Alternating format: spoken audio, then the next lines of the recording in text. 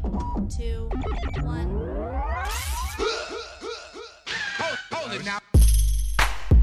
Hold it now. Hold it now. Hold it now. Hold it now. Welcome to the Quincy Jones Show. You are now in the mix with the two-man tower trip, Quincy Jones and Doc Leslie. Hey, that's us. We're here. Tower Gang. Live in the flesh. Mega Towers. We back. Quincy Jones Show, man. What's going on? What's going on, man? It's interesting week. We definitely got the wars to talk about. But the wars, I think, are going to be probably a prime focus this week. Not a whole lot of stuff. I mean, some stuff being said on social media. Yeah, a lot of flim-flam. A lot of, ego boosting and the chest puffing out. But behind it all, a lot of flim-flam.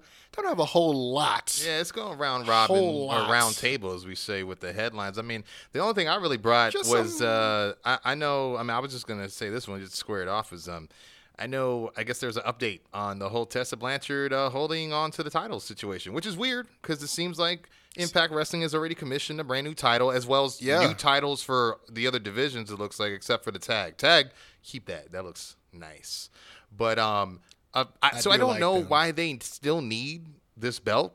To me, it seems like maybe it's principle. I feel like, doesn't she get that's the one she won. I would just let her keep it if you're not going to use it no more. Well, so they must need it for a storyline or something. But it is kind of weird that we do get this update, and I'm going to let you update it. I'm sorry, because I didn't even get to let you finish. But it's like, it's weird this update comes after the fact they've already crowned someone new. Like you said, the new title's already been commissioned, which we already know is not the current one, and I don't know if that means it's lesser value, lesser quality. I don't know what that means. I just know that it's not the original. Yeah, she kind of forced her hand. Something. Well, that's the thing, and that's what's so interesting to me is because following this update you're going to give, I'm wondering if that is true, how on their end they weren't able to secure it in time where they felt like they needed to make one. But I digress. Yeah, I mean, obviously we've heard everything that led up to this. Hey, we need you to film promos. The refusal to do promos. The rumored, hey, where's my fee? Because she was, a lot of people have questioned why even put the belt on her when her contract was so close to, just being done anyway. And so, obviously too, there's the layer of I think it's kind of like I think it's like a no ill will clause or something where she can't even come out and talk about anything negative. Oh yeah, company, I know exactly what you're talking about. So it's like a non-defamatory type of clause, kind of like a gag order of sorts. So okay. It's weird. So we've been hearing that she wasn't going to send it until she had a certain disclosed amount of money. It seemed like she was holding it for a hostage. I'm able to, Ric Flair style. Right. So I'm able to kind of update. Tessa has apparently sent the belt back, and the holdup was simply that she did not receive the address of where to send this, gold until last week, or and. When I read that, that was about a few weeks ago, but I think it got just swept in the tidal wave of other things going on, in the last couple of weeks, newsworthy, So I just thought that was important to update. I mean, to that, I say Jim Halpert face to the camera. Yeah. It's just, I mean, I would think at the least you, I don't know, maybe would have the return address where you get your checks. I don't know if they're doing digital or what they're doing. I don't work for Impact or Anthem or anything like that, but I mean, to me, I don't know. I'm just saying it seems kind of phony that you wouldn't at least know somebody's address that you could send it to. Even if you don't know who you need to send it back to, you at least know the person who's paying you, the payroll department, which is probably the same building they're operating out of, or maybe I don't know, Scott D'Amore's personal address, which to me it feels like that's nothing more than a text away. Though I do have to play advocate in the sense of I know how easy things are on her side of the border. Obviously, she's with what's his name, Daga, right? Yeah, and in Mexico. So I don't know how the postal, if any, restrictions are on that side either coming into the U.S. So man, I don't know. She should have went to the border, and then Mark's gonna love this. In the words of J-Rock, thank you. She should have J-Rocked that shit. Top Dog didn't throw it like a frisbee. It's history. That's all I have to say about that. I get what you're saying. I just feel like it's not. That's Like the fact that I just got it last week. Yeah, I'm not defending that. I'm just wondering if that much. Unless they ceased, communications, which is, could be a legal issue. Well, speaking of but communications, I also heard too that I guess there are advanced talks with her apparently with Triple H, but time will tell. I don't have much more to elaborate on, except that I do think AEW really needs to make a play for her in their division. But I digress. You got anything, Quincy? Yeah, I do. You did bring up those glorious, beautiful Impact Wrestling tag team belts, and it's funny you bring up AEW as well.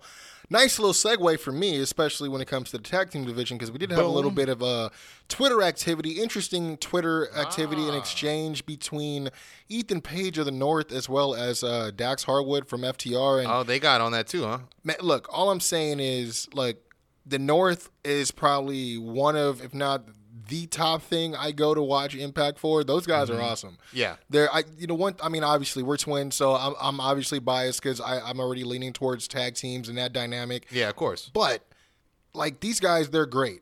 Jason Alexander, the walking weapon. I would have never known who this guy was, to be honest. Yeah. If it wasn't for watching his matches and the way he works with Ethan. Yeah, because I've heard of Ethan, but prior to Impact. Yeah, so I don't know. Yeah. He's been booked a few times at Bar and a few other Southern California spots too. Yeah, definitely. But yeah, and then you already know how we feel about FTR. It's no secret. Those guys are a well-oiled machine. Oh, yeah. Well-oiled shatter machine, if you will. Bam. But whoa. The fact C&D. They don't stretch all the way to California. I'm just saying, I love tag team wrestling. I love competitive tag team wrestling, which makes, FTR and DIY and FTR as well as American Alpha just great series for me to always, go back to. But the one thing they've been very vocal about is they want to face the best tag teams out there, even if that means they're outside of AEW. Yeah, even before signing with AEW, they had a short list of people that they had nods to, and definitely one of those teams was, I always remembered, was Finn Juice in New Japan. Finley Jr. and Juice Robinson, and your boys the North in Impact. So man, I think I'm not mad at it. But yeah, Scott D'Amore kind of he's trying to broker this deal. So it started with Dax. He had replied to Ethan. And he said, "I'm begging you, we need to talk to our bosses." And then you had Scott D'Amore come in saying, "Well, Dax, I have, mad respect for you and at Cash Wheeler FTR. I can assure you that at Impact Wrestling supports making it happen. How about a home series between FTR and the North, which I'm guessing is the one in Impact and another match in AEW. Obviously, get that mutual exposure. Obviously, and then they'll probably figure out how to do business on that third. Yeah, and then he goes on to say, how about a home series between FTR and the North, and then also tags, All Ego, Ethan Page, as well as the Walking Weapon, Jason Alexander. Yep. Then says, hey, Le Champion at I Am Jericho, how do we make this happen? Yeah. Which I thought was, obviously. Oh, yeah, everybody knows those guys are, I won't say thick as thieves, but him, Don Callis, all those guys over there, they're really tight with Jericho. You're right, 100%. Jericho has gone on to definitely highlight Scott D'Amore as well. So obviously Don Callis is great minds in the business. He likes the way they both do business as well. I'm sure he's dealt with both of them in the past, getting some of the talent on the Rock and Wrestling Rager. So. He's obviously has a history with Callis as well. But then it goes on to you get Cash involved here. Cash says, get our numbers from the Good Brothers. ... Yeah, and I love that as well. Yeah, I thought that was pretty cool. And then you got Scott D'Amore replying to him saying, we respect all contractual relationships. Mm-hmm. So if your bosses will come to the table, let's get it done. Yeah, and I love that. I do. Obviously, people who are going to be smart-ass marks and fans are going to be like, of course they're going to be trying to do it with open arms. They're trying to get as much cross. Look, it doesn't – dude, wrestling, I feel like the one thing that has suffered from is the fact that now that there's not two giants going head-to-head, like a WCW and WWE, and obviously people are going to argue NXT and AEW, it's like there was so much more – potential in other companies, smaller companies coming out where I felt like if there was, because a lot of companies like they do this extra effort to make it seem like there's this invisible border between these other companies, and if someone is willing to let some of these borders down and show some of this cross promotion type stuff, that's going to get a lot of fans interested, man. And you know, Impact has a history of doing that with a lot of different promotions, and under a lot of different empires too. Though they've also been infamous for kind of ruining those relationships. Mean? Oh, yeah. Or I would say probably regimes rather than empires. Yeah, because there were, and I think that's important to say because if we keep talking about and going back to the golden door that leads to, the land of the rising sun, dude. Like it's just one of those things where it makes sense for there to be more communication. Scott D'Amore, I think, was on the group that was there that burned that bridge. So I think him still being there will help facilitate that at a way better rate. I'm hoping he's not directly, involved in any participation that helped. Yeah, no, but I hear because he was there, he gets a lot of heat from it. Just residual. Yeah, because he's the last face of that group. I totally get it. So from a business standpoint, they're like, well, does this guy really know what he's doing? Because the last time we saw him, ... Well, one thing, it seems like he's a really good businessman. He was able to get, the Good Brothers to come there. Oh yeah. They've talked about their ability and wanting to help them cross promote their brand as well. You know what I mean? Mm-hmm. So, yeah, I mean, look, I think it's just worth a shot. I mean, what do you have to lose, especially at a time like this where nothing's open? Like, fans can't. I mean, hey, shot in the dark. I mean, I know Jericho, and I don't have a problem tagging him in this to see if he can try to get something cooking on our end. I mean, we know we're ready for it. Then why not? At the end of the day, it's an exciting matchup that people want to see, and if they're gonna try to help do their part to bring that, then dude, like, no, definitely. I ain't got no problem with it. Like I said, people are gonna haters gonna more hate. that. Yeah, thank you. Yeah, I feel that the same way too. I mean, it's just the open communication is a step. Welcome arms, all that. Yeah, it's a great step in the right direction. Marty obviously before being hailed and all this controversy with stuff going on, he was a guy that was looking to be pretty much the key master, like a la Matrix, like just be able to help. Break down doors, open up doors, and get some talent exchanges going and stuff like that. But it doesn't have to be. It could be anybody. Yeah, I just want to see it happen. You know what I mean? I think if everyone other than WWE got together, that would be great. Vince on his toes for sure. But, I mean, I think it would grind his gears for sure. Because then he'd be like, the exchange of talent would be ridiculous. You know what I mean? Mm-hmm. But on the same vein of AEW, I did have a little bit more news. It's more of a quote. This is from Uncle Dave.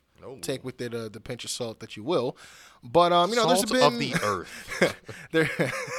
There's been a lot of speculation, a lot of people having their own type of complaints about this, and it's kind of noticeable, but it hasn't really bothered me because I kind of understand it. But basically, he was pointing out that AEW has refrained from pushing certain AEW superstars because they don't want a quote unquote Drew McIntyre type of situation happening to them.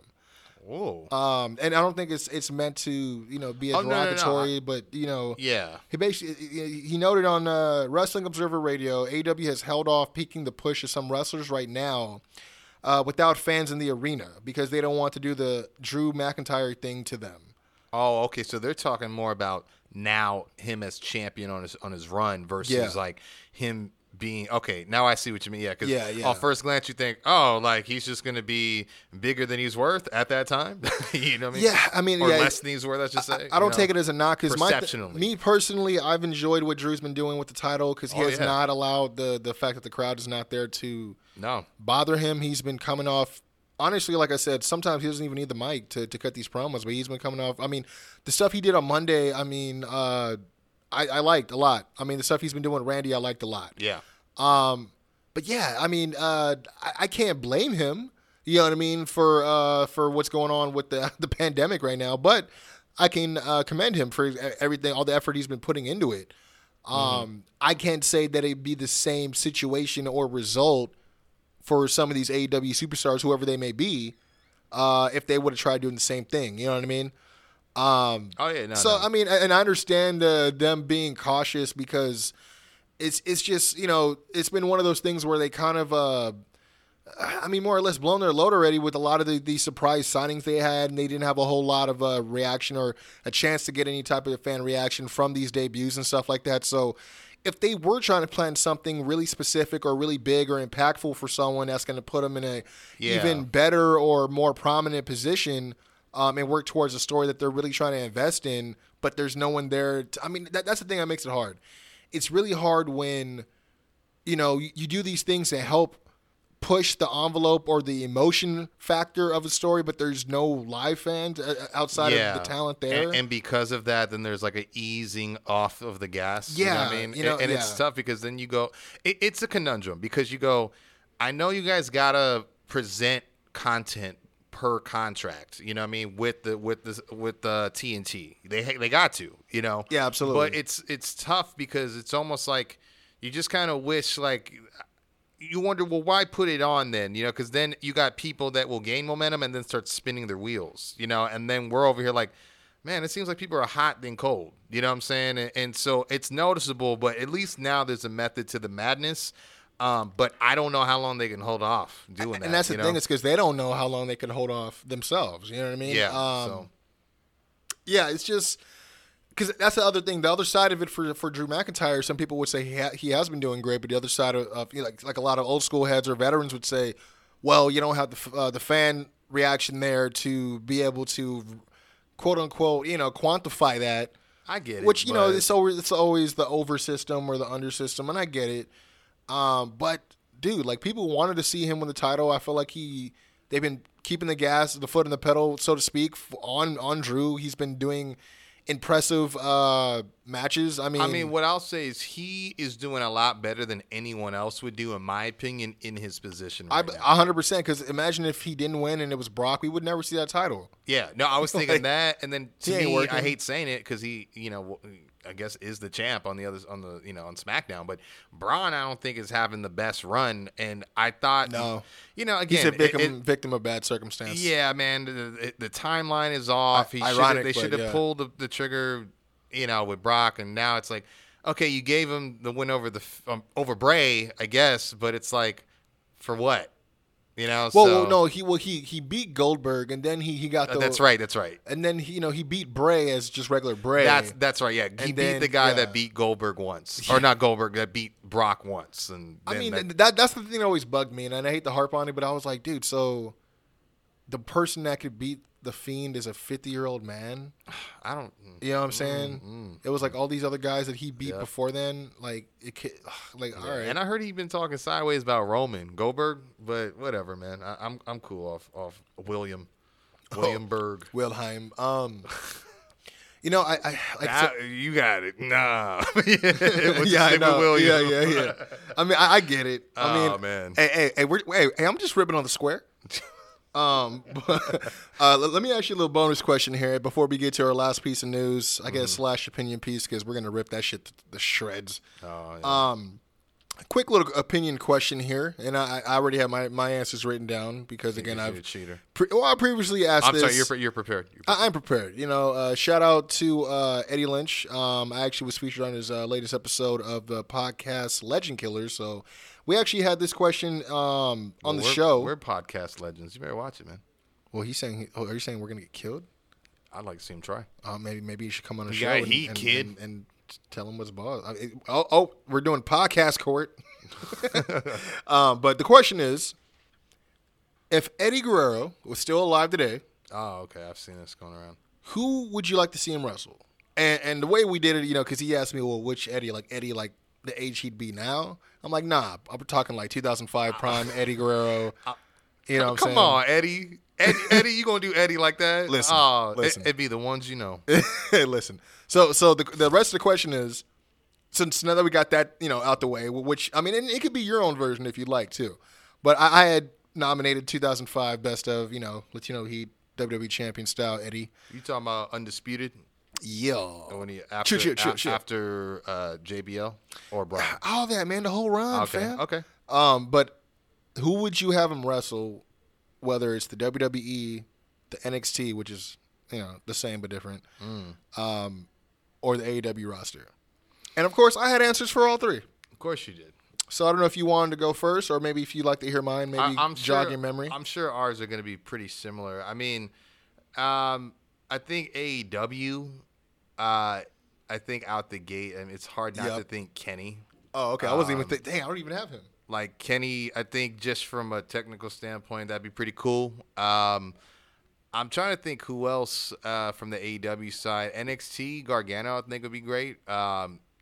that I could have seen him in maybe Zayn when Zayn was really at his prime. But obviously, you want to see him and Almas, go at it. That's like a no-brainer. But I guess Seth would be dope. Mustafa Ali would be pretty dope too, in my opinion. Like just in terms of athleticism and storytelling. So yeah, that's probably kind of where I'm at. I'm trying to think of a big guy too, because maybe Cesaro. Cesaro would be dope. Oh, that's a good one. Yeah, that's actually really good. Yeah, I think Cesaro got him a little bit on height, but still, like, yeah, that'd be a technical. Yeah, you only actually named a few of the people I had on my list. And I think it's gonna sound weird. This probably my last one. I almost would argue Drew, because I feel like Drew is just he can have a good match with anybody. It's weird. He just brings out the best in people. And I think he wants those kinds of matches. You know what I mean? When you look at the people he's faced and the type of challenge that he's allowed them to pretty much produce in front of him in his matches, again, that's why for me, watching as a fan, I'm like, I like what he's been doing, because he's been not only overcoming the odds, but convincingly doing it, not just by the skin of his teeth. Yeah, he's actually been stepping up and trying to get it done. So yeah, I would say honorary mention doesn't have to be a whole thing. Bret Hart, boom. All right, you go ahead. I always said that those two should have wrestled because they were like very technical and then close in height. Yeah, that was one of my dream matches back in the day. Definitely, we used to do those dream match segments back in the day. Yeah. But on the IG, here's my list. Surprise, Quincy Jones got a list. Let's go. For WWE, I had Seth Rollins. I also had Daniel Bryan and nice. AJ Styles. Okay, yeah. I don't know why that didn't come to me. Yeah. I mean, and I'm sorry, Eddie, but it's blanking on me because Eddie had a really good one where it was more entertainment value. And it was, I can't remember, it was someone in WWE, I believe.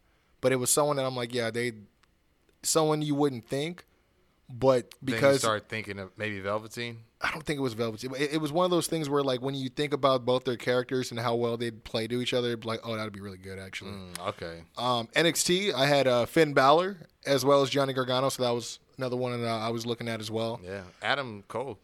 I was thinking Adam Cole, but I was thinking he probably would have more muscle. I think he would out wrestle Adam Cole, to be honest. And I'm not saying that I don't want to get attacked like Pat McAfee or whatever you say his name. McAfee. Yeah, I had to learn hard, apparently. McCaffrey? Is it an R? It's like McCaffrey without the R in it, right? Yeah. Apparently. Yeah, there you go.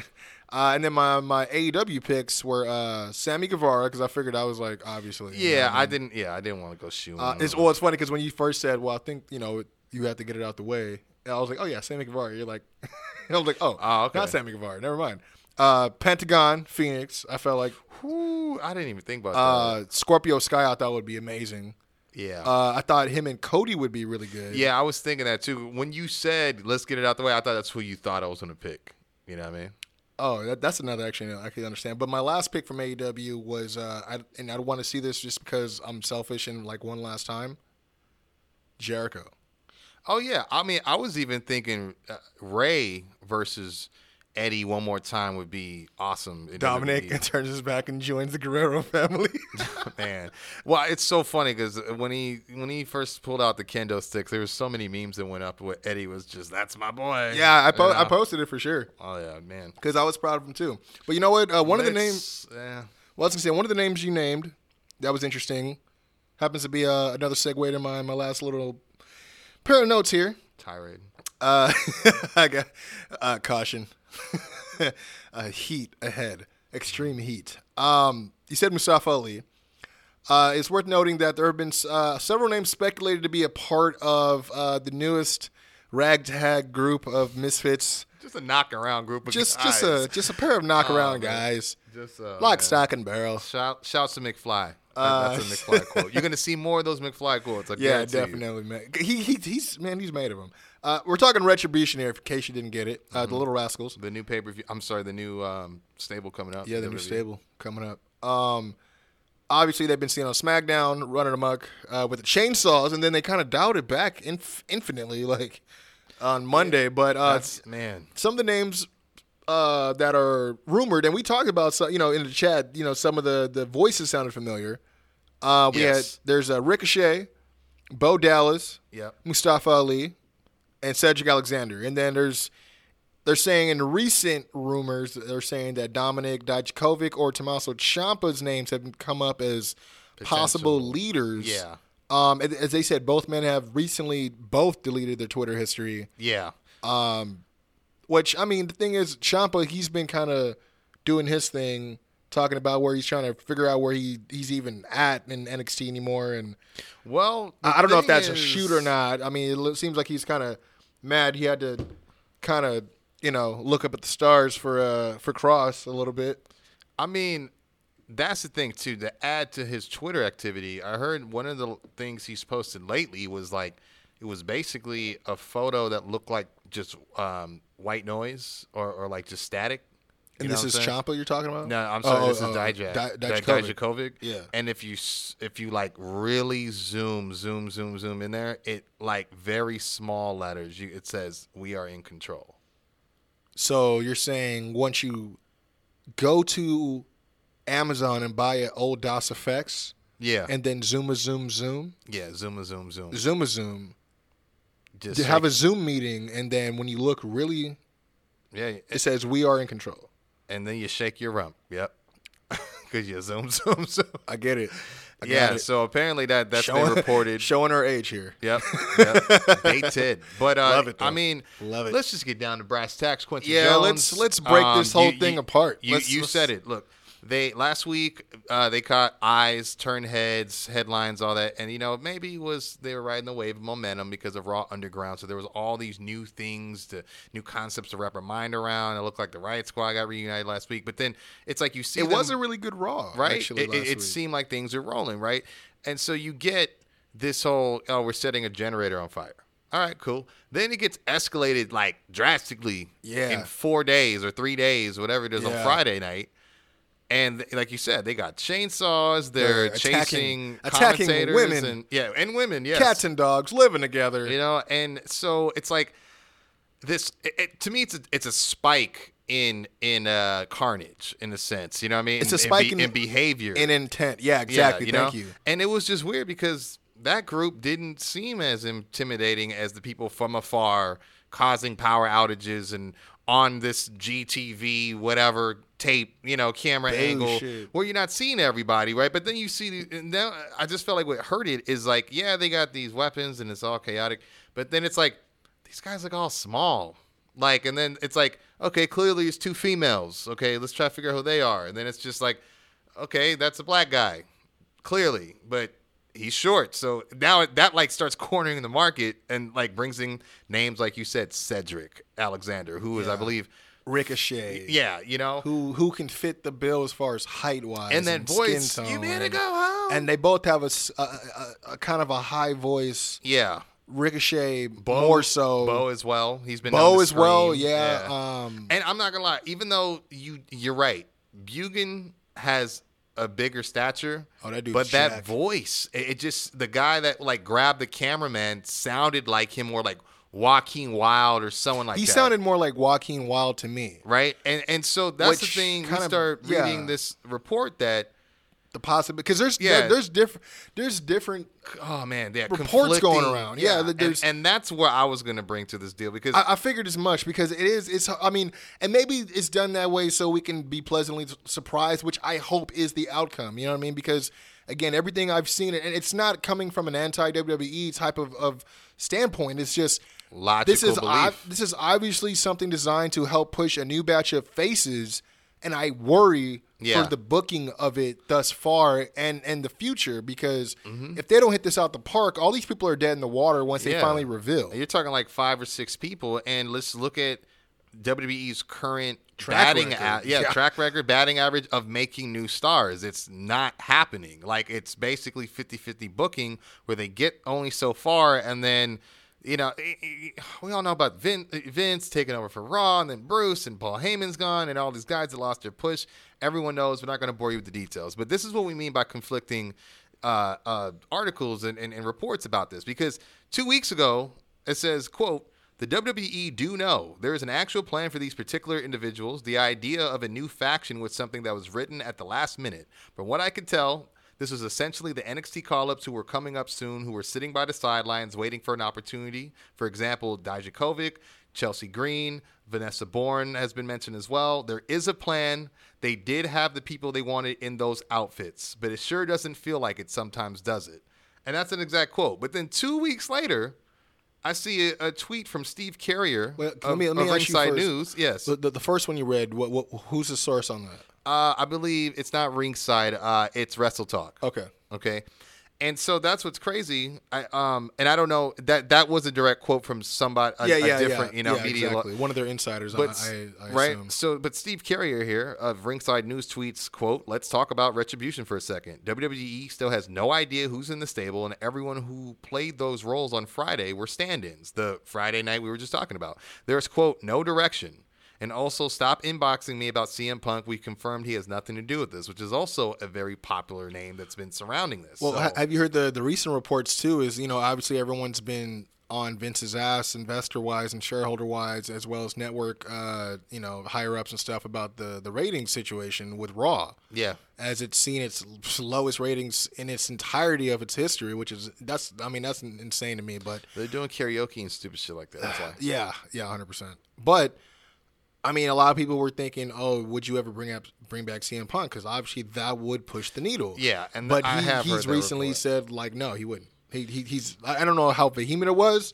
You know how Vince is. He's here one day, he likes something and hates it the other. It's. But if you're close to getting Punk, you're also not going to say it either. So to me, I feel like never say never. And Punk's especially really with him, because I know he's been getting involved with some Twitter exchanges with Rey Mysterio with that storyline. Oh, CM Punk, saying little things, So that's why people are he said something like, "Oh, you should shave his head bald." That's never been done before. That's never been done. I know a thing or two about Retribution, and that's what set the IWC on fire. So let's but basically there's so many things to dissect here, and I know we got to get to break soon, but my whole point is this: they're going back and forth. Clearly it looked like they didn't know who they wanted in those spots, because on Friday, again, where they have this spike in behavior with chainsaws, etc., I'm seeing two women who I definitely know who they are, and we've talked about this. It's clearly Chelsea Green and Vanessa Bourne. Yeah, well, totally Vanessa fine. Bourne, a lot of people were saying it was her because they were pointing towards the fact that she let her hair out. Yeah. For whatever reason. As soon as I saw that, I was like, come on, that's got to be, And Chelsea, I think some people were like, it's Maria Kanellis. No, I was like, nah. I'm not mad at that. I think that was something we talked about. Could all her, recent comments about the WWE product be just a swerve? She's been saying lately, I definitely would entertain a ROH return. So it's like, maybe she's still, they're also big on the business too. So, but I don't know. To me, to go from that, and then, so we come to Monday, and that's just basically the big, it's just a drop in, I don't want to say violence, but like, it's such a 2 steps forward, 10 steps back. Yeah, like the degree. You would think if you went from blowing up a generator or setting it on fire to chainsaws and all that stuff Friday, destroying property, company property, and it's like the first thing we see is a cinder block going through the candy glass door that we saw sugar glass. I'm sorry, that we saw the Street Profits go through at WrestleMania with their fight, that fantasy that fight. Spear, with before they turn into with the Viking Profits. Exactly, So it's like we know that's a revolving broken door, and they. We see a security guard run over there, and these guys are just not menacing at all. It seems like the women are still the same women, but it's clearly not the same guys that were there on Friday. Definitely not. And a cinder block is thrown through, and it gets, I would say, 95, 97% of the glass. And then they send another one in there for no reason. Well, this is my thing. They threw it low. They aimed, why wouldn't you? First of all, I doubt that door really has a huge WWE logo on it, and then underneath it says no soliciting. Yeah. But why wouldn't you throw it through the logo? But instead, if you notice, they aim, when they go to throw, they aim it down. And like a grounder, like they're throwing a ground ball, dude. It was so weird. It seemed like they were trying to protect, maybe I don't know. Maybe they thought it was going to be shoot glass. Where are they getting these doors? Is this like the multiverse episode of Rick and Morty? Yeah. You need locked doors? Not this one. Not that one. It's still the commercial. It's still no soliciting at this one. No cinder blocks to that one. And that did nothing to me. Big Who. You threw a cinder block through glass. That's not menacing. That's breaking and entering. But that's my thing. it doesn't help that they're all high-fiving right after. Yeah. Like a bunch of jocks that And just pulled a kid's underwear or gave someone a swirly, bro. Like, you go home. oh God, they had the one security guard who, I don't know why they sent one to take on like 6, 7 people, and then get out of here, go home. And he's so scrawny. No, how about you go home? Yeah. And I'm like, yo, Undisputed already does that. They do the whole high school jock thing, like dynamic. Y'all can't. It was just weird. And then later on in the night, you see him outside. Oh yeah, like with this overturned car, and they're all chanting and getting ruckus and stuff. And then it's just weird because then you see one of the females, which I'm not trying to sound sexist or anything, but I just felt like it didn't look as cool as they thought. Where one of the female, I guess, members is walking on the underbelly or undercarriage of the car, and I just felt like no posts was striked or anything. You know what I mean? It was just like, I'm just doing this because I can, and it just felt like there's not really a plan, you know, and that's really, what bothers me. It really does, and I mean, like you said, the clothes are baggy. We feel like we've seen different people at different times, so it looks like they're borrowing their clothes from somebody. Dude, it very well feeds into the rumor of possibly there's just bodies being, set up until they fill out who's, Because one of the theories I had, because they said they threw out Dijakovic's name, they threw out Ciampa's name. I'm like, well, maybe there's an actual ringleader that has yet to be revealed. Yeah. They threw out Mustafa's name, and I said, well, shit, we're not seeing him on TV right now. I don't know. Sidebar, but McMahon has fallen out of favor with Ali again, where he was on Raw like 2 weeks ago. Yeah. Had a match against Bob Lashley, lost, and then now he's taking L's to Riddick Moss on Main Event, bro. Dude, I don't know. It's very weird, and it's like, when they dropped that whole hacker thing, but it's like, what was he wearing? Hoodie, and a it's like he could have been the leader, and that's why I was gonna go with it. Yeah, if he was still, because he was rumored to be the hacker, which I'm pretty sure he was with the whole shine the light thing, but. But if he wasn't going to be revealed, they should. I don't know why they dropped it. No, they could have very much used it. Swap the identity. Especially, again, with all the technical difficulties on the show. Yeah. You're a hacker. You can hack into the electrical mainframe or whatever you want to call it. Hey, I'm not an electrical guy. You know what I mean? I do podcasts for crying out loud, but you know what I'm saying? Like the circuit breaker, the power grid, some sort of IT whatever training to pass by all kinds of exactly. I mean, because they could even like have it where like they go to like the little trucks that they do the production trucks and be like, dude, what the hell's going on? Or like, we swear it's not us or someone that's overriding the system, and then it's like, what is going on? You know what I mean? Why are we doing their jobs for them, Quincy Jones? We do this a lot, but but yeah, I mean, look, I say this to say, just please do better. Do better. We want this to work. We don't want to have to complain about this. I don't know where to go from here. I don't know if I even want to do a how to get over because I'll tell you where we go from here. # we deserve better. We deserve better, yeah. Yeah, that is correct. I mean, we are going to talk about, the new campaign trail for MJF as well as the new developments going into NXT TakeOver 30 as we come back from break. On that note, I mean, hopefully by next week we'll have something better to say about Retribution. I don't know. As this comes out, it will be SmackDown, so I don't know what they're going to have planned for them. But I digress. First, a word from our new sponsor, Storyline Tees, and we'll be right back.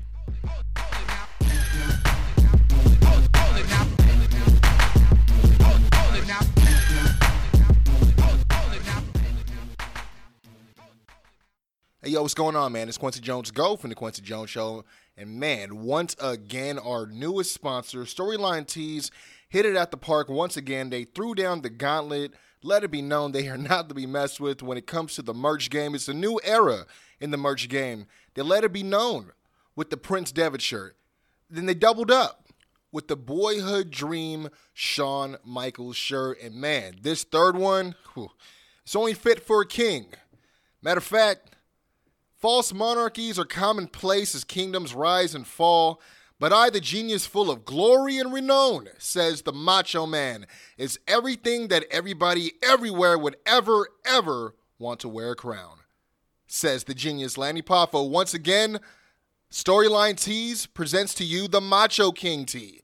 Featured in 2 different color schemes, black and gold, and of course, black and purple. Get yours right now. You can hit up Storyline_Tees_LLC, or you can hit up 20 by 20 Podcast.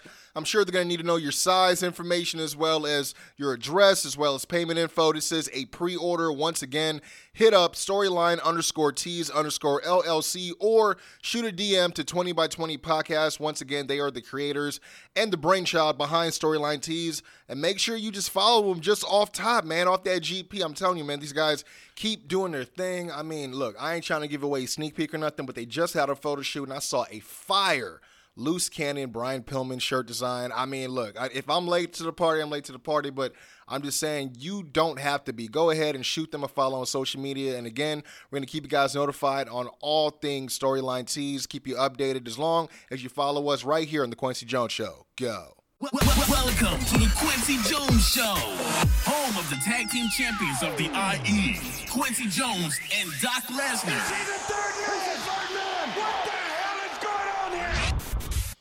Yeah. Hey. Be sure to go to Storyline Tees and pre-order that great Macho King shirt I just told you about. Do but, that. But I digress. He does. Enough with the plugs and the social media banter.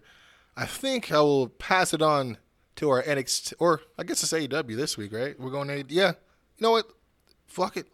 Yeah. AEW? I mean, I think we were going back and forth, but I'm sure you guys did AEW last week, but we're going to do it our way this week. Because we the new tag team, Mark. I was just going to say. You Mark. Uh-oh, sounds like a challenge, Mark. You better run and hide. You little Mark.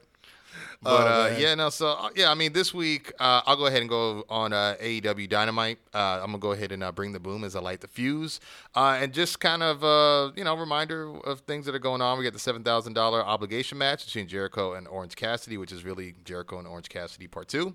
TNT title match, Cody unveiling the new title versus Scorpio Sky. You got Kenny Omega and Hangman defending their tag titles against Jurassic Express. Hiroko Shida's in action. Jon Moxley appears tonight, and there's Tag Team Appreciation Night, of course. So we kick off Young Bucks versus Stu Grayson and Evil Uno, the Dark Order.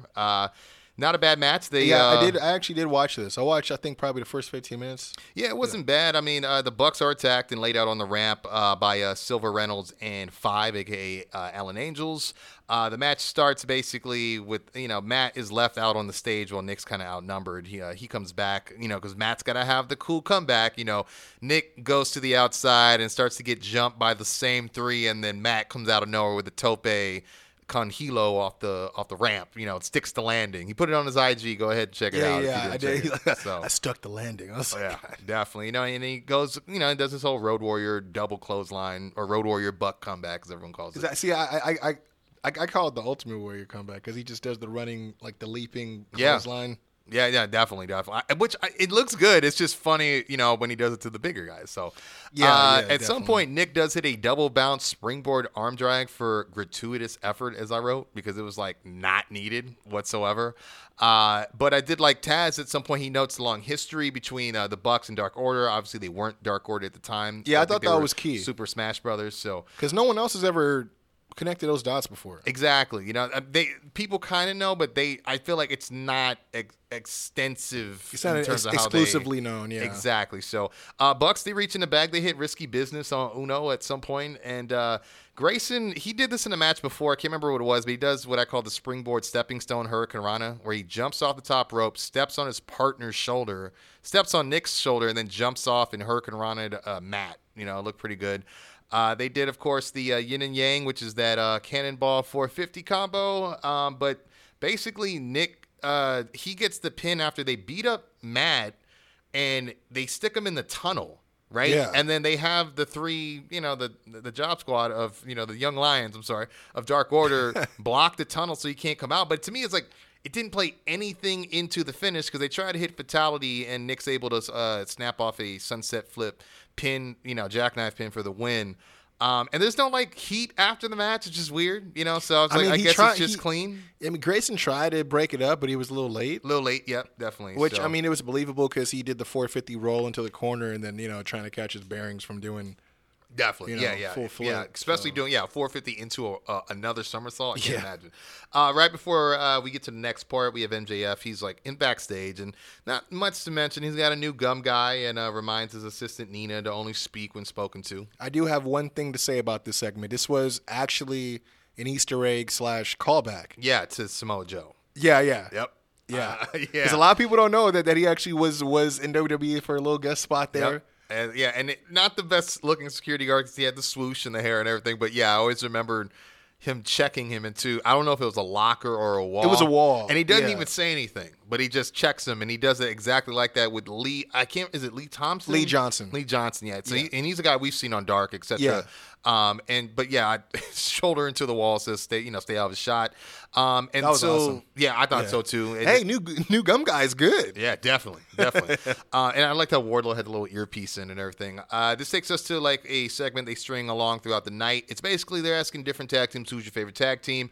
No surprise here. They ask the tag champs, and Omega just almost immediately blurts out the Young Bucks, and talks about their accomplishments. He calls them the gods of tag team wrestling because they reinvented tag team wrestling. And Paige looks, what I would say, both unimpressed and unsurprised in a sense. Noticeably annoyed. Yeah, noticeably annoyed, definitely above else, and said, I thought it was us, but, so it was kind of a weird, awkward situation. Yeah, it was. Yeah. Oh, I mean, they just done a lot, Definitely. Because even when he says I was going to say us, he kind of laughs it off. Yeah. Well, we're two singles. Never mind. I'm like, oh, man. Yeah, I was like, dude, you're constantly putting Feed it to me. Exactly. Feed it to me. I see the seeds, baby. Exactly. But this takes us to MJF in the ring. He has a segment. He's got a podium there and implores everyone to use the hashtags MJF 2020 and, of course, hashtag not my champion. He reminds Nina to smile off mic. He does all the heel stuff, and she shows the polling numbers of, I don't know what this means, 500 for MJF and negative 1,000 plus 500% for Mox. and negative 1,000%. Yeah.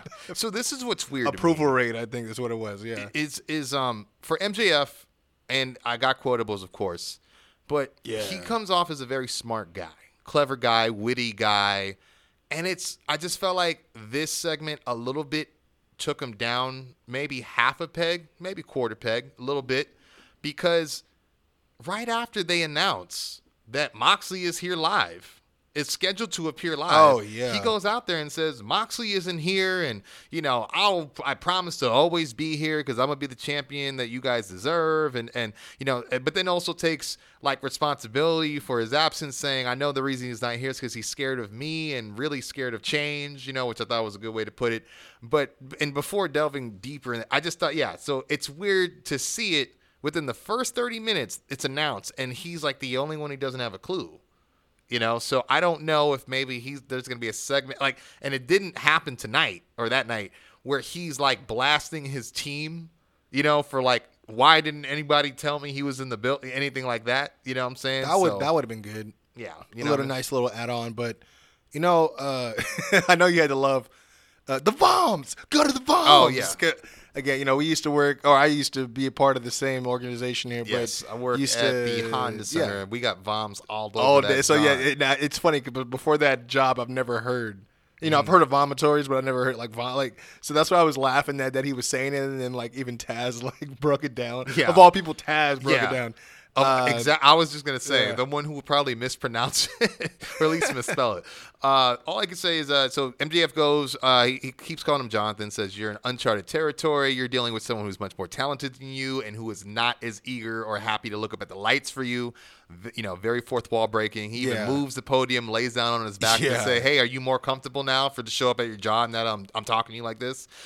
He does say, hey, he's one hell of a pro wrestler, which he continues to say, but he is no leader. Calls him a rabid dog chasing cars who wouldn't know what to do with it when he caught one.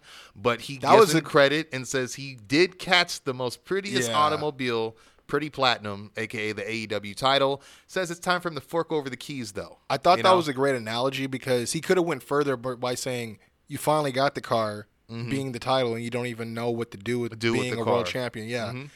Mm-hmm. Which some people are critical of when he was doing the Dean Ambrose stuff on SmackDown, too. Yep. You know what I mean? So just like people have been critical of his entire run as AEW champ. So I thought that was kind of alluded to, but, kind of refrained from pointing it out so blatantly. But, I guess what part in particular was it because of the fact that he wasn't smart enough to know that his opponent was in the building? Yeah. That's what took you down a quarter peg? Yeah, because it just showed it. It's like, so how do we as viewers know, you've been at the arena all day. He doesn't watch the show. You know what I'm saying? Like He doesn't watch the show. I think from that end, but Mox's music would hit because of course MJF says they deserve better. Like you said, he tells Wardlow and the security team go to the Voms. They are as soon as that happened, I kind of saw what was going on. Yeah, they were trying to block Moxie's usual entrance. He comes out uncharacteristically from that, I won't say from the back, but kind of from the side of the ramp. Beats him up from behind, throws him into the podium. Dude, Paradigm shift drilled him really bad. That clothesline he hit him with from behind. Yeah, the Northern Lariat, as some would call. Shout out to Bobby Roode. Definitely. Yeah, that was nice. And he, on his way out, he does pick up a mic. Says, "Don't think for 1 second that makes us even. After what you cost me last week, we're not even until September 5th at All Out, where I will teach you a painful lesson in humility, and I'm gonna make sure that it's a very bitter pill for you to swallow." I just thought that was weird because it's like you didn't cost Mox anything. Well, you no, were the champ. he almost cost him the champion to lose against Darby. You're right. Okay, you're right. Yeah. Which, okay. when you think about it, because they asked him like, well, what if Darby wins tonight? He's like, who would I rather face, him or Darby, or small Darby Allin? Basically, I was like, oh, okay, so that was a good play to make as far as seeds being planted than trying to actually get that to happen. Exactly. So yeah, I mean, I like this promo. It's better than a lot of the stuff that he had to do with Cage in the beginning, because the stuff what he was doing with Cage towards the end, I did like, even though he wasn't available to be there. Mm-hmm. Due to him quarantining and whatnot. But I enjoyed it. But I felt like, him saying, "I'm gonna teach you this painful lesson," and then it's a bitter pill to swallow. I'm like, you're trying to fit two different. Yeah, it's almost double negative.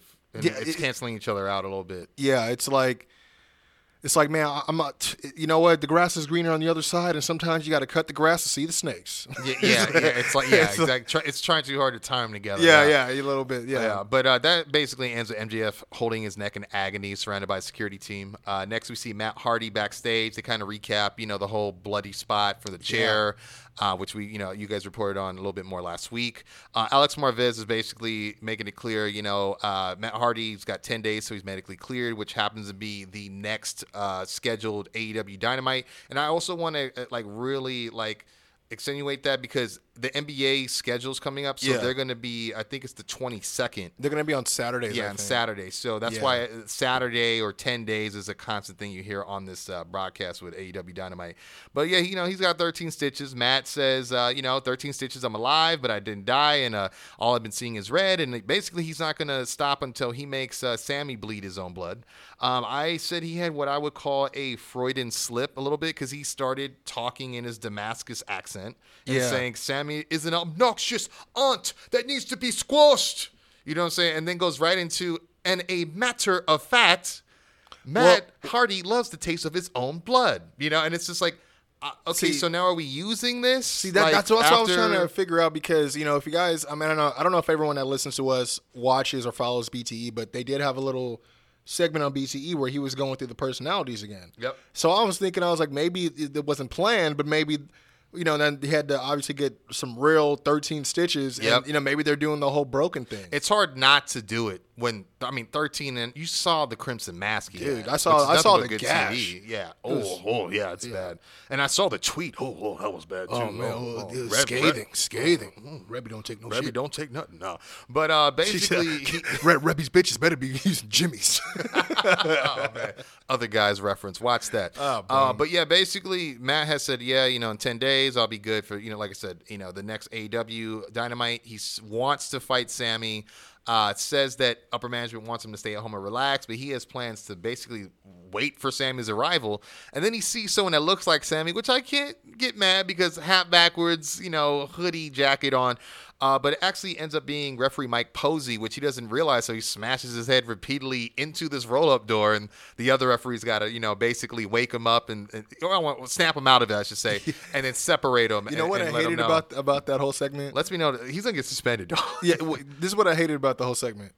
Is right at the end, before they were pitching back the commentary, you just hear Marvez off to the side. Hey, that's not Sammy Guevara. Dude.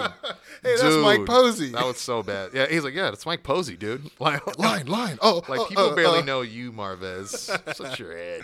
It's funny? I couldn't help but be evil and think like, oh, man, how come that couldn't have been Marco? Because he always wears a hat backwards with a leather jacket. Right? Oh, man. Take and him we will get into Marco. I got okay. So Next yeah, because I stopped. I think right after this is when I stopped watching. Oh no, actually, a correction. I did watch the TNT Championship match. Gotcha. Okay. I had to, but after that, I didn't watch anything else. And we about to get into that right now. Scorpio Sky challenging for Cody's newly minted new Ruth, as I called it on IG, but the new, I guess the final design of the TNT title. And I like this. Scorpio came out. He had the whole door that said no admittance on it, and then kicked it down literally like he said he would last week. He's got the pyro. He looks like $1 million. He looked like a star. If you notice, the door was made to look like the executive's door. Exactly, and I like that a lot. Also, noticeably wearing red tights, as I mentioned in our personal chat. We talked about, And so I thought, because in our chat we were discussing what we thought about the new title design. And we're talking about how we like the gold accent better than the silver. And I said, let's just hope Scorpio wears red tonight. Just kind of like showing what because I obviously am a Cody guy, but I think he's done what he's needed to do with that belt. And I think he needs to move up and find a way back to the main event picture somehow. But anyway, man, I thought this was weird. Not weird, but maybe because we haven't seen it in a while. Cody enters with the Nightmare family. Nightmare Sisters. Okay, so this was when I saw that. Natural Nightmares and Arn. Yeah, that was a dead giveaway to me. As much as I didn't want it, I was like, Cody's not going to lose. Because I was like, they're not going to make him lose in front of the whole fam the first time they come out with him. But I was thinking, I was like. So, actually. Because I was thinking, I'm like, they're going to make him lose in front of his brother. And, like, his girl, Brandy, who hasn't been out there the last. I think after, maybe first two defenses that she hasn't been out there. So that's why I was like, they ain't gonna make him lose in front of his girl and his brother, though, right? I'm like, I don't know. They're kind of. I put it like this: his presentation kind of spoke big, like, oh, okay, this may be leading to something else after this. Yeah, more. Yeah, definitely. But I will say, when I did see the kick out from Sky, and I know you're gonna get into it, I was like excited, but I digress.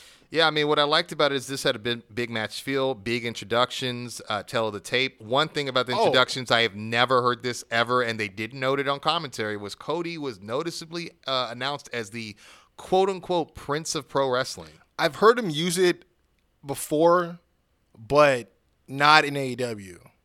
I feel like I've heard him call or refer to himself as the Prince, but never the Prince of Pro Wrestling. So I was pretty surprised by that. And then another surprise was Mike Chioda, 33-year referee veteran, obviously known mostly for his tenure at WWE. Yeah. And I got to take a side note to say this: if you're hating on dude for getting his money for counting to 3, eat dicks. That's how I feel about it. Because it's like he didn't ask to get fired during the pandemic. No. WWE did that to him and showed what 33 years of loyalty got him. So after the 60, 90 day, how are you going to hate a guy? What's he supposed to do? Go back to the Indies? Yeah, which is not popping. Yeah. I mean, look, if he would have went to Impact, y'all would have clowned him. I was just going to say, they don't let it go with Hebner. You know what I'm saying? Exactly. And then it's like, so if he goes to AEW, then what? You guys gonna do? It's an eye roll now. Yep. Oh, why? Because there is. I don't know, man. Like, I was happy to see him. It was really good for him to referee that match. It shows that they really cherish what he's about, and it just brings the legitimacy to the match. I'm not gonna lie, it really does. I mean, it made it feel big. I thought it was the other reason why I thought it was big is because there's another referee, and I hate that his name escapes me right now, but he's been real critical of AEW. He's an ex-referee. He does a podcast. I know everyone's probably screaming at me his name right now. I really can't remember. But he's been real crucial of how AEW is choosing to do their matches, mostly because of how they chose to officiate some of their matches and how they changed some of the standard rules and stuff like that. So the fact that there's another tenured WWE official that is, I'm on board with this brand, I think that kind of does speak volumes. And, hey, all I can say is possibly maybe we'll Jimmy Corderas. Thank you. Jimmy Corderas is exactly the guy I was thinking about. Boom. But I think it'd be safe to say we might get a Talk is Jericho interview with him soon. Yeah, and I think that'd be great. I mean, and we'll go, because obviously they show later on the show, they definitely have a history. But I got to say, I like this match. I'm just going to point out some things that I thought were very classic. The way it started, Sky ducks a cross body, which is something Cody likes to bring out the bag because he's a fan of Sting. And I like how that sent him outside for a powder. Don't see that a lot. Cody absorbed a shoulder block attempt by Sky and literally flexed on him. You know what I mean? And then hip tossed him over the top rope to the outside and then sits on the rope to welcome him back or invite him back in the ring. And Sky, to his credit, rejected it and went to another side of the ring and slid in on his own, As it gets more high-paced, you do get a power slam from Cody. Sky kind of builds on the rib injury. I won't say injury, but I guess the ribs that were worked over from last week on Cody as he throws him into the ring post and even does an ab stretch. We don't see that enough. I love this spot. Cody gets back body dropped into the stage, lands on his feet, but then Sky's able to hit the slingshot cutter that he usually does inside the ring outside and even starts selling the lower back because of the impact of landing on stage. Cody gets a superplex, which, he does absorb Sky, I was going to say, and turns into a small package. Old school stuff, that just gets you on the edge of your seat. Sky does go for the TKO. Cody counters with the crossroads, and like you said, a very near fall. Definitely made you go, whew. Because JR even said, Cody had this wide-eyed look. He said, that'll turn those blue eyes brown, I tell you, and added, who in the hell kicks out of the crossroads? Wait! Because when they said that, I was really hot because of how many times I've brought up the fact that they have not protected the crossroads in the last couple months. I feel like we've had this conversation where the argument is, does he do it twice in a row or does he do it, gets the near fall and then does it again? I think the last couple of matches he had, but the last time he brought it up, he was just drilling people twice in a row because he was trying to sell his front, his aggression, I guess. So, but you have been talking over about 10 years. Okay. We deserve better, Cody. Not as champ. So, and I'm just gonna wrap this up. I mean, Sky does hit the TKO at some point, and I thought, I'm sorry, no, he doesn't hit the TKO. He goes for the slingshot cutter again. Cody wisely holds on to the rope. He capitalizes with the crossroads after that. He goes to celebrate and shake Sky's hand after the match, and then we see Brody Lee appearing on the Tron. Yes. You see Reynolds and Silver on opposite sides. Very good look because you hear the voice first, and then you see a silhouette walk towards the camera. He's holding the original Ruth, the original inception of the TNT title belt that was not done, but that's the one he has in his hand. Says, quote, history is written by the winners, and in 10 days on August 22nd, Brody Lee writes a very important piece of AEW history. Says Cody, if he thought his transgressions against the Dark Order would go unanswered, he's already dispatched the Elite, Kenny Omega, etc. Says that he will put respect on his name and the Dark Order's name. The only thing I thought it was weird, he said, I vow to take that beautiful piece of gold out of Cody's hand, and then promises to give him this one back, pointing to the silver one. But he says TikTok. And he does follow it up with time is up, and he yells it, and I liked it, but it's just too close. The TikTok, Karrion's getting the push right now. That's his deal. So I thought there could have been a different way to do it. You know what I mean? Just say, time's not on your hand. You know what I mean? Or time's not on your side, or if time's running out, something. How do you know Brody doesn't have a side deal sponsorship with TikTok, the app? I can tell you he has a side sponsorship with Chili's. Yeah. Tell you that. Fucking barbecue sauce. Oh, man, that was great. So I like that. No, I was excited because Brody deserves it. Yeah. And this is, again, I would have had Hager call for a rematch because they never really built off that, that whatever win that Cody kind of squelched out. Yep. But they never built up on that again. I would have liked to see Hager with the title, to be honest. Yeah, man. Then I wanted to see Scorpio take it from Cody, last night.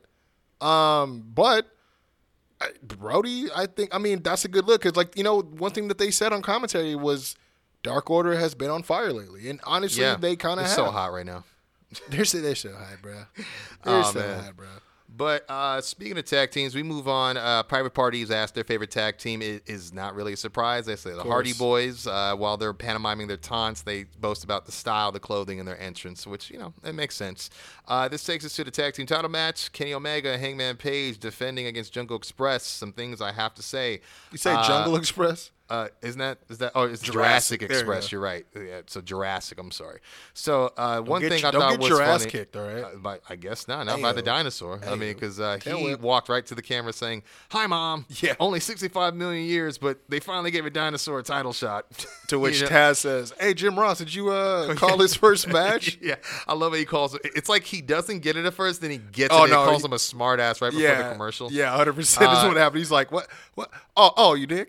Yeah, things that I got to say too. Frankie Kazarian's shown again watching the match, scouting the match. He's got a "I'm a Killer Kowalski" shirt, "I'm a Killer Kowalski guy" T-shirt on, which I loved. Because he was trained the same as Triple H, correct? Exactly. That's why it's so funny when he was playing him in BTE, and there was a BTE ad that they did, and I think Tony plugged it perfectly. I loved how Taz was like, "Oh, I think I got heat because I'm never on there, and you're on there all the time." And JR was like, "Yeah, you got heat." So I just like that. So one thing I got to point out right away: Marco gets riled up, jumps on the apron, and despite getting compliments on his bucket hat by Taz, I'm just like, yo, like, because JR notes like how out of hand he's been getting lately in matches that he's not involved in, and I'm like, that's kind of been his MO since they've been presenting them as a trio. Exactly, because even at one point, because Jungle Boy and Omega kick it off, and he gets sent to the ropes, and he starts kicking at Marco because he tried to reach in.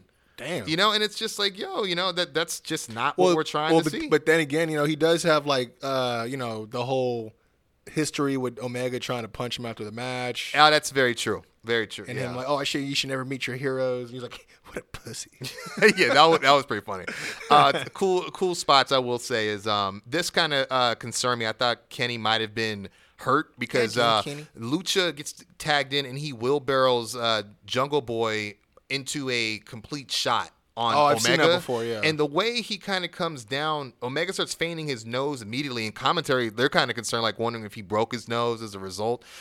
It doesn't look like it. He keeps wiggling his nose. He does tag out, and it looks like maybe it just was like one of those, like, you get hit right in the nose, and it just kind of makes you cry or pucker a little bit. So Lucha at one point does hit the chokeslam moonsault combo on a Page. There was a cool spot, too, where Lucha goes for a running boot. They duck. He gets tied up on the top rope. And he gets hit with a V-trigger to his back and then gets hit with back-to-back Snapdragon suplexes. Then Omega goes outside and Snapdragons Marco to the floor. That's what he fucking deserves. And then Jungle Boy comes out. It was weird. He suicide dives out. Kenny, in my opinion, just knew a good job sidestepping / catching him because he kind of just catches him, then turns him around and Snapdragons him to the floor. But he gives just them like both absorbs the suicida. Yeah, it's I just felt like it didn't do anything for Jungle Boy. You know what I'm saying? At one point, and of course it had to happen, Lucha gorilla press slams Marco to the outside onto Omega, and then he hits the fireman carry spinebuster slam he does on Page for 2. Finally, they hit the last call. And it's kind of weird because he hits the pop-up power bomb and then pins him, and then he kicks out, and it's just kind of like all right, I'm tagging you in, man. Let's hit this last call. And then that's just how they went. Let's get her done, man. Yeah, basically. So let's sew this thing up. Yeah, and it's just weird because I know they were the number 5 ranked team. I just thought they fought them not too long. Oh, yeah, that's right, in that 6-man. That's what happened. So next we got another backstage segment. Your boy's proud and powerful.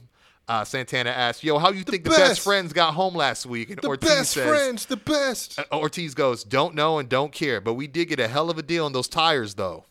You know what I mean? And so this is what's crazy is Santana looks at the camera and he warns best friends, you should watch where you keep your shit. Then proceeds to take their luggage because they're in the locker room, throws it in the shower, and they douse it with bleach, dog. Damn. And they go, "Apologize? You kidding me?" And then they just walk off. It was like a good, short but sweet segment. You know what I mean? So after that, good thing Orange wears a lot of white T-shirts. Oh, so. Dude. Butcher and the Blade are asked their favorite tag team. They say, when we think of tag team wrestling, they think, quote, gritty, ugly, not the sizzle, just the meat and the potatoes. I thought that was a good line by them. And they voted for the Road Warriors, which makes sense. I thought they were going to say themselves. Yeah. Because of the fact that they're talking about meat and they're the Butcher and the Blade. Right. So next we have the Tag Team Appreciation Night segment. So we got the Bucks, FTR. They're in the ring with Rock and Roll Express, Arn, and Tully. Okay. Right. So Matt kicks it off. He's saying, "Hey, we're in the ring with 2 of the greatest tag teams of all time." And you notice Cash kind of starts to bow, which is awesome. Okay. He's top guy.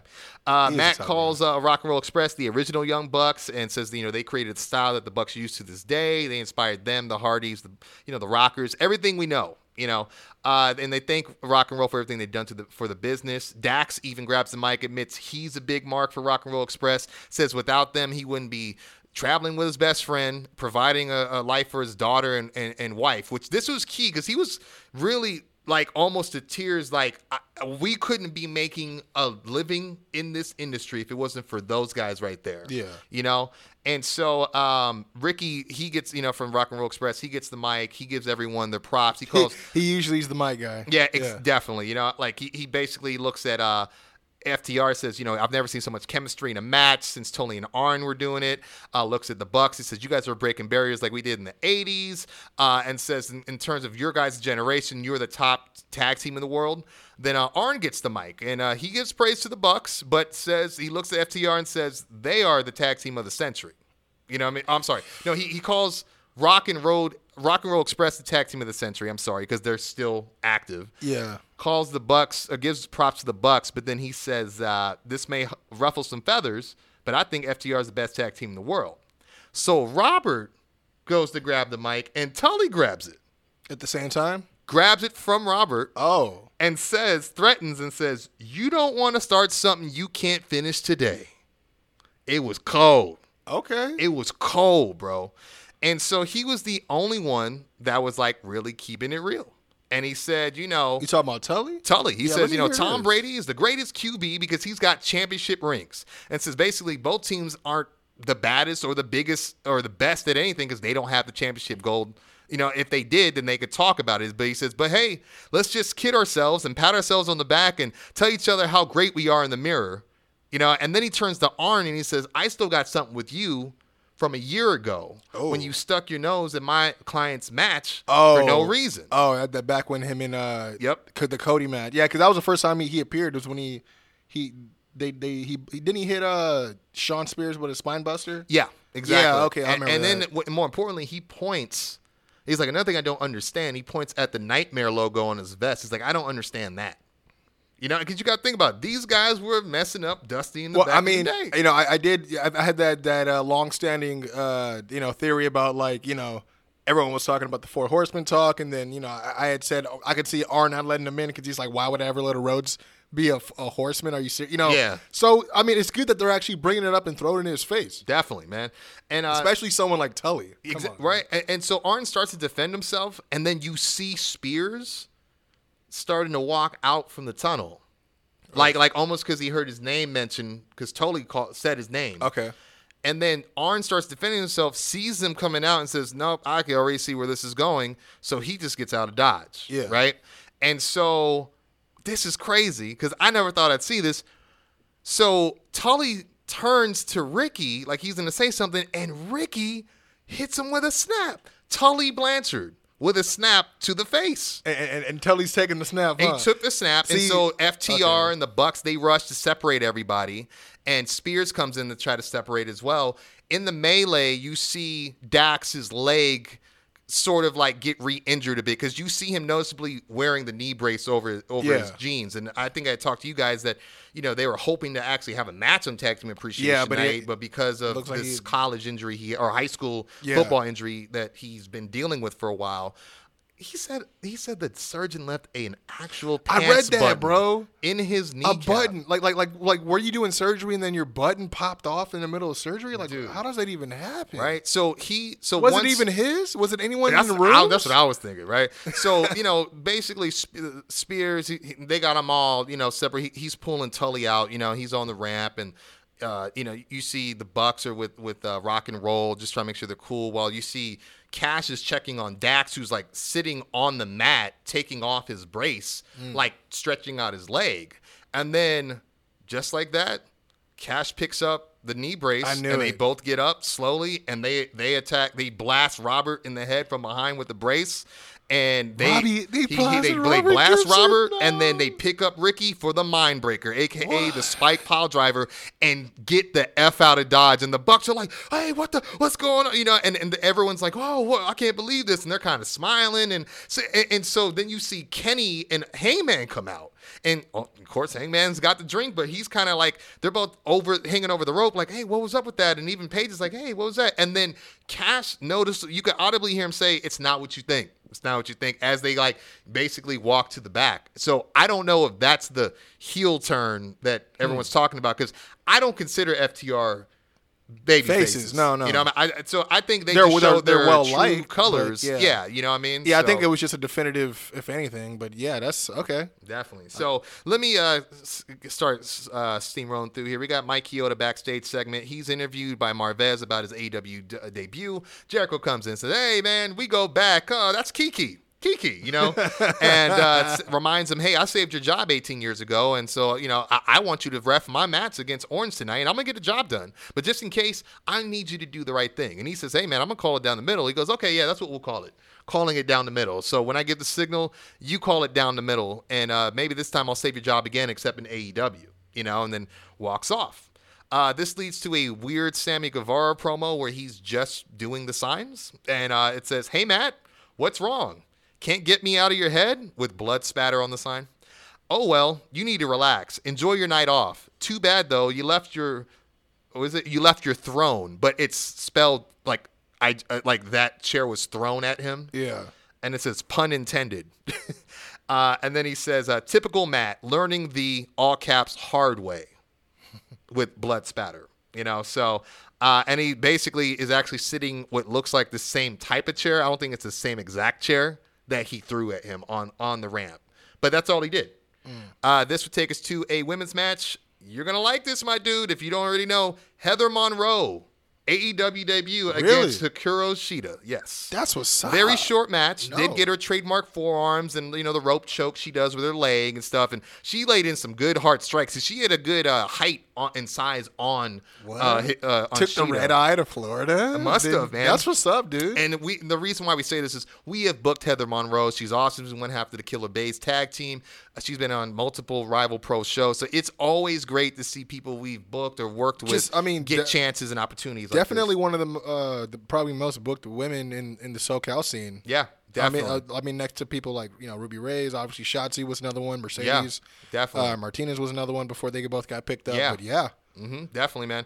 And even Candace before she got years Candace, ago. yeah, so. for sure. But this match, you know, there's good offense, but you know, at one point there was a funny call by JR where he's, you know, Heather gets snapped suplex into the corner, and JR says, "Oh, Shida uses the turnbuckle as a tag team partner." You know, I was like, "Okay," you know. But basically, Heather counters the Falcon Arrow with a victory roll, only gets 2, and Shida actually wins with a stretch muffler submission.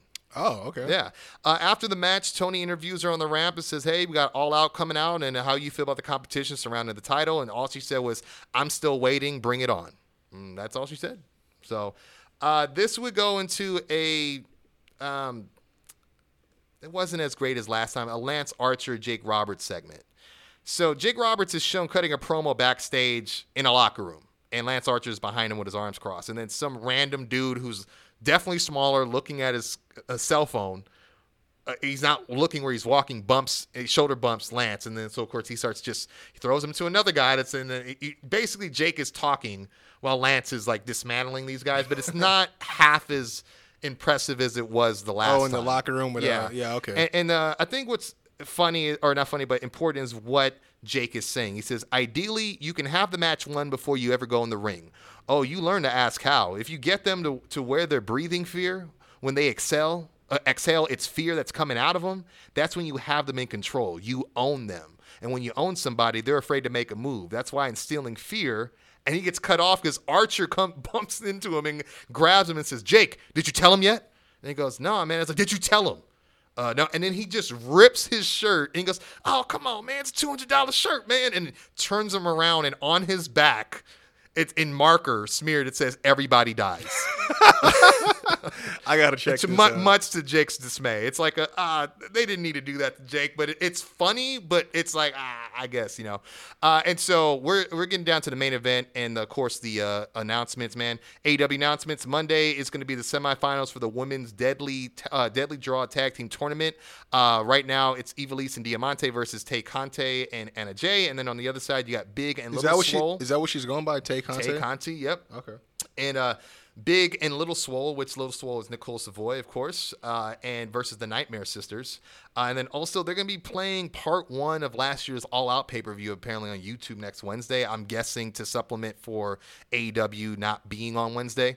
Match announcements for next week. Let's see. Just a reminder, Dynamite will be on Saturday the 22nd at 6 p.m. due to NBA scheduling. FTR will face Private Party. The Elite, meaning Kenny and the Bucks, will go against Dark Orders, Alex Reynolds, Alan Angels, or 5 if you want to call them that, and John Silver. The Women's Deadly Draw Tag Team Tournament Final will be next week, and Darby Allin will be in action, and there's also a 8-man tag, Lucha Bros and the Butcher and the Blade versus the Jurassic Express and the Natural Nightmares, as well as Brody Lee against Cody for the TNT title. That 8-man is so random. Very. And they keep having these clunky tag team matches, man. Yeah. I don't understand. I mean, look, Butcher Blade and the Lucha Bros have tagged, before against FTR and the Bucks, but I mean, I just saw Phoenix have a singles match on Dark, and I keep hearing about something that okay, first of all, I saw him doing some snaps that almost gave the Dark Order in last December, a run for the money. A. Yeah. B. I also keep hearing about something that happened in the background that's noticeable. I don't know what it is, but that'll be interesting. But yeah. But this brings us to the main event. You already know who won? I do not. Okay. So it is the $7,000 obligation match, as they call it. I don't know why they won't just coin it Orange Cassidy and Jericho 2. Obviously, so they have a recap of the feud that brought them to this dance, basically. They announced that both Inner Circle and Best Friends are banned from ringside, which is a good thing, but does not last long, and I will get there in a second. Jericho enters with Floyd the Bat, and of course he's wearing the ruined jacket. By the way, I finally figured out why he calls him Floyd. Yeah, please tell me. Is it because of Mayweather or what? No, it's because it's pink. What do you mean? Is it? What do you mean? Because I've noticed that when the bat he has now is different from the one he first had because it was mostly really? pink. Yeah. But now it's like there's a pink trim. Oh, so really? I think it's Pink Floyd. Oh, okay. I didn't even. I guess. I mean that's just my summation. I don't really. I mean that's the only thing I could think of because I noticed it had pink on it. I was like, I wonder why he picked that instead of their actual team colors of like blue and red or whatever. Gotcha. But anyways, I digress. Yeah, no, you're good, man. I mean, the match kind of goes underway pretty soon. Orange clotheslines Jericho over the top rope. He even follows with a Pescado plancha outside. He hits the sloth senton, like kind of, like the trust fall thing he does from the top rope with his hands in his pockets pretty early. Even hits the diving DDT pretty early for 2. Goes for the Superman punch. Jericho counters with a big boot. Follows with a triangle drop kick because, we got to have that vintage Jericho in our system. At some point, you do see Orange get the sloth strike combo and then, of course, do the super kick out of nowhere, similar to last time. But Jericho does lock in the walls of Jericho at some point. And it's weird because throughout the night, you see Orange kind of working. He's doing this dragon screw, and Jericho is selling it horribly. It's like the same bump he keeps trying to take, and it doesn't look like he's really hurting his leg, but he's doing this because he counters the walls of Jericho into an ankle lock. And I don't know if that's something he used to do on the indies, but it really surprised me. He does get Stun Dog Millionaire, follows up with, he tries to follow with the satellite DDT, but he eats a code breaker, which I loved. Jericho tries to do the thing. He tries to bring Floyd into the match, looks at Kyoto and says, hey, do the right thing and turn around. Tries to swing. Kyoto pulls the bat. And, he gets Orange hits a Michinoku driver, very near fall. At this point, Proud and Powerful come out of the tunnel, fighting with Best Friends, which, of course, distracts the referee just long enough, who's staring at the ramp, for Hager to come in from behind and hit that double leg power slam he does. But Orange still kicks out. Basically, Jericho shoves Kyoto and low blows Orange at the same time. That whole Ric Flair spot. And then he tries to follow up with the Judas effect, but Orange ducks and counters with can only be described as a botched mousetrap pin for the upset win. Oh, wow. And they just go off air. If you're watching on BR Live, you did see the Best Friends emerge on the ramp to celebrate with Orange as they went off. But it was very lackluster, in my opinion. But that was AEW Dynamite. It just that pin did not look good, and you just looked like Jericho was just sitting on his back, kicking his feet. Like whatever they thought it was gonna do for Orange, it did not do for Orange, in my opinion. Do you think that they're still filming live Dynamite? I think so. I mean, they had limited fans there too. Is what's crazy. Yeah, I did see that. Yeah, so the reason I asked is because obviously when they did the Matt Hardy thing, they pre-recorded it with the whole teleportation thing. Oh yeah. But I was thinking, man, if it went off like that, they potentially could have reshot it. Yeah. But I'm gonna have to check that out. That's how I felt about it. Yeah. I'm gonna have to check that out. Definitely should. But yeah. But you know what? Before we get to the other side of the battle lines that are drawn in the Wednesday Night Wars, we're gonna take a quick break. But this is gonna be real unique. I don't normally do this all the time. I don't. But every now and again, I get the itch. Doc Lesnar, he comes on here and he's always plugging away about his music and all this stuff. He keeps bringing up this Mega Tower stuff. You guys don't know. I used to do music before this podcast thing. It's where the Quincy Jones name actually comes from. But that's true. I actually put a different type of microphone to work the other day. And I'm here to premiere it right here on the Quincy Jones Show because it's my show. Damn it. Blowing the cobwebs off the mic. And dropping some bars. Doc, Get it? Doc, Doc's not the only royal family in hip-hop hybrid wrestling. But, without further ado, man, I present to you guys cool little freestyle I did. This is What's Poppin', and we'll be right back. Peace.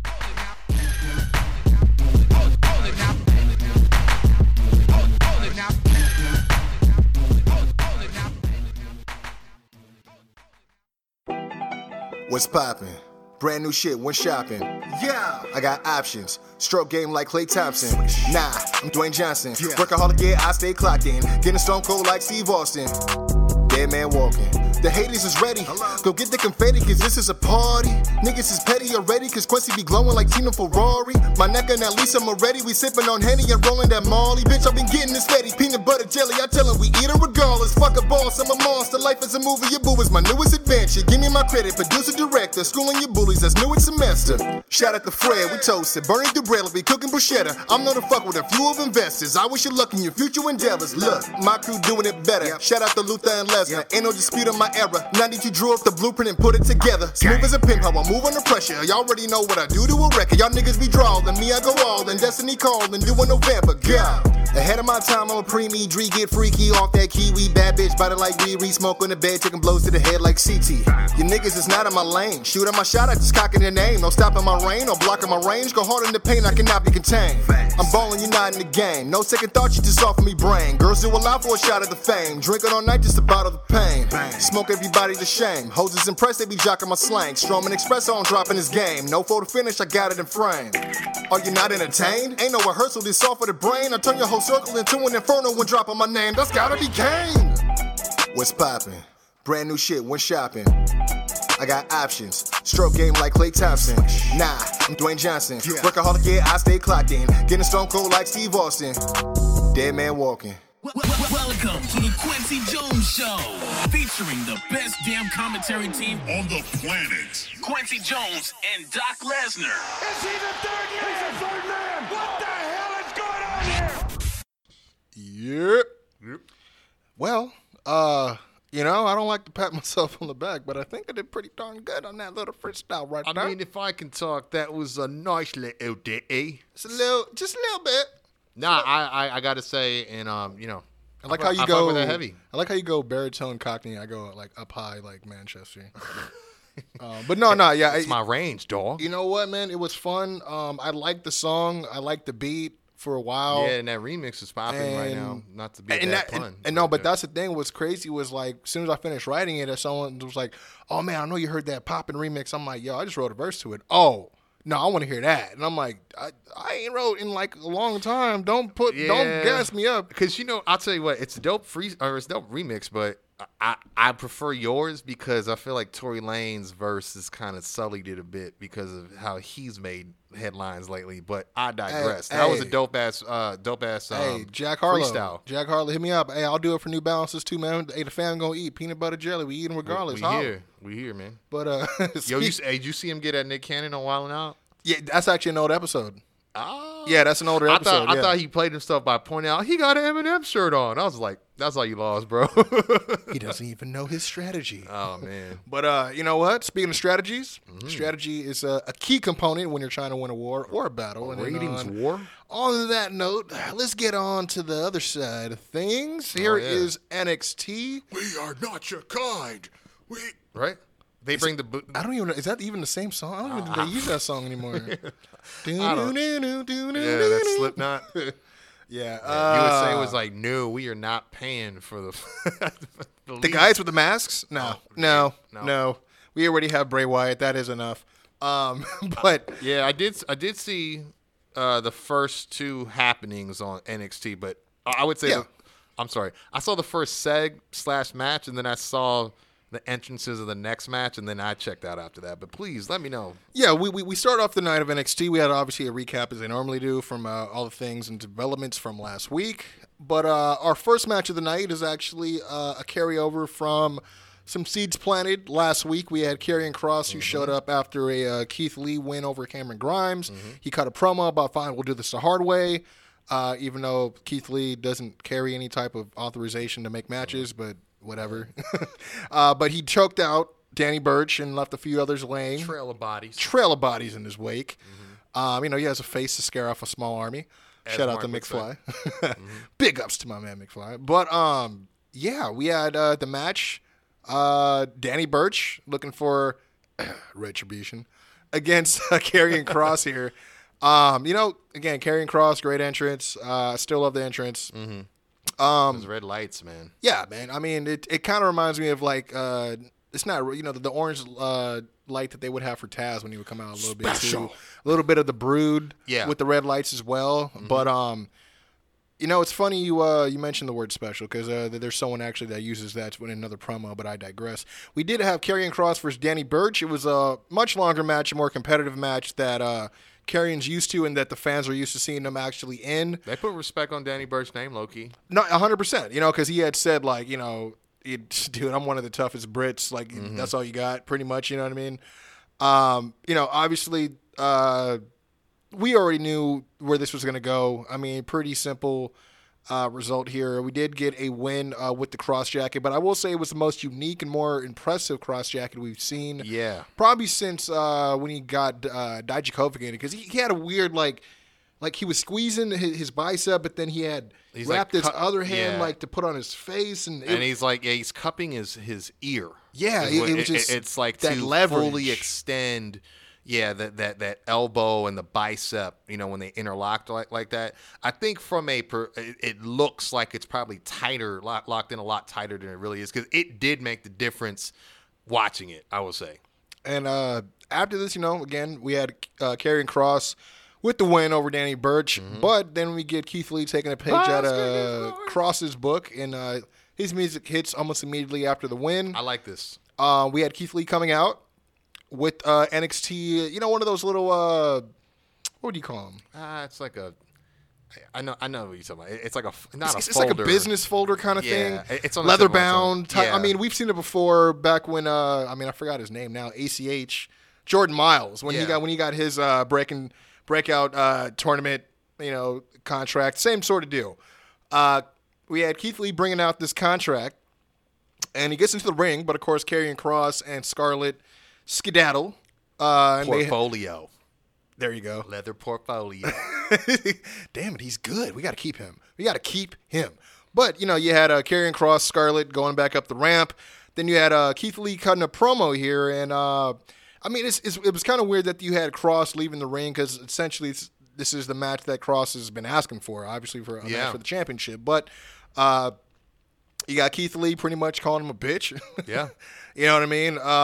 Which, again, I've been digging the more aggressive nature of Keith Lee. They took the muzzle off the dog, and that's how they need to keep it, as long as he's champ. I agree. I agree.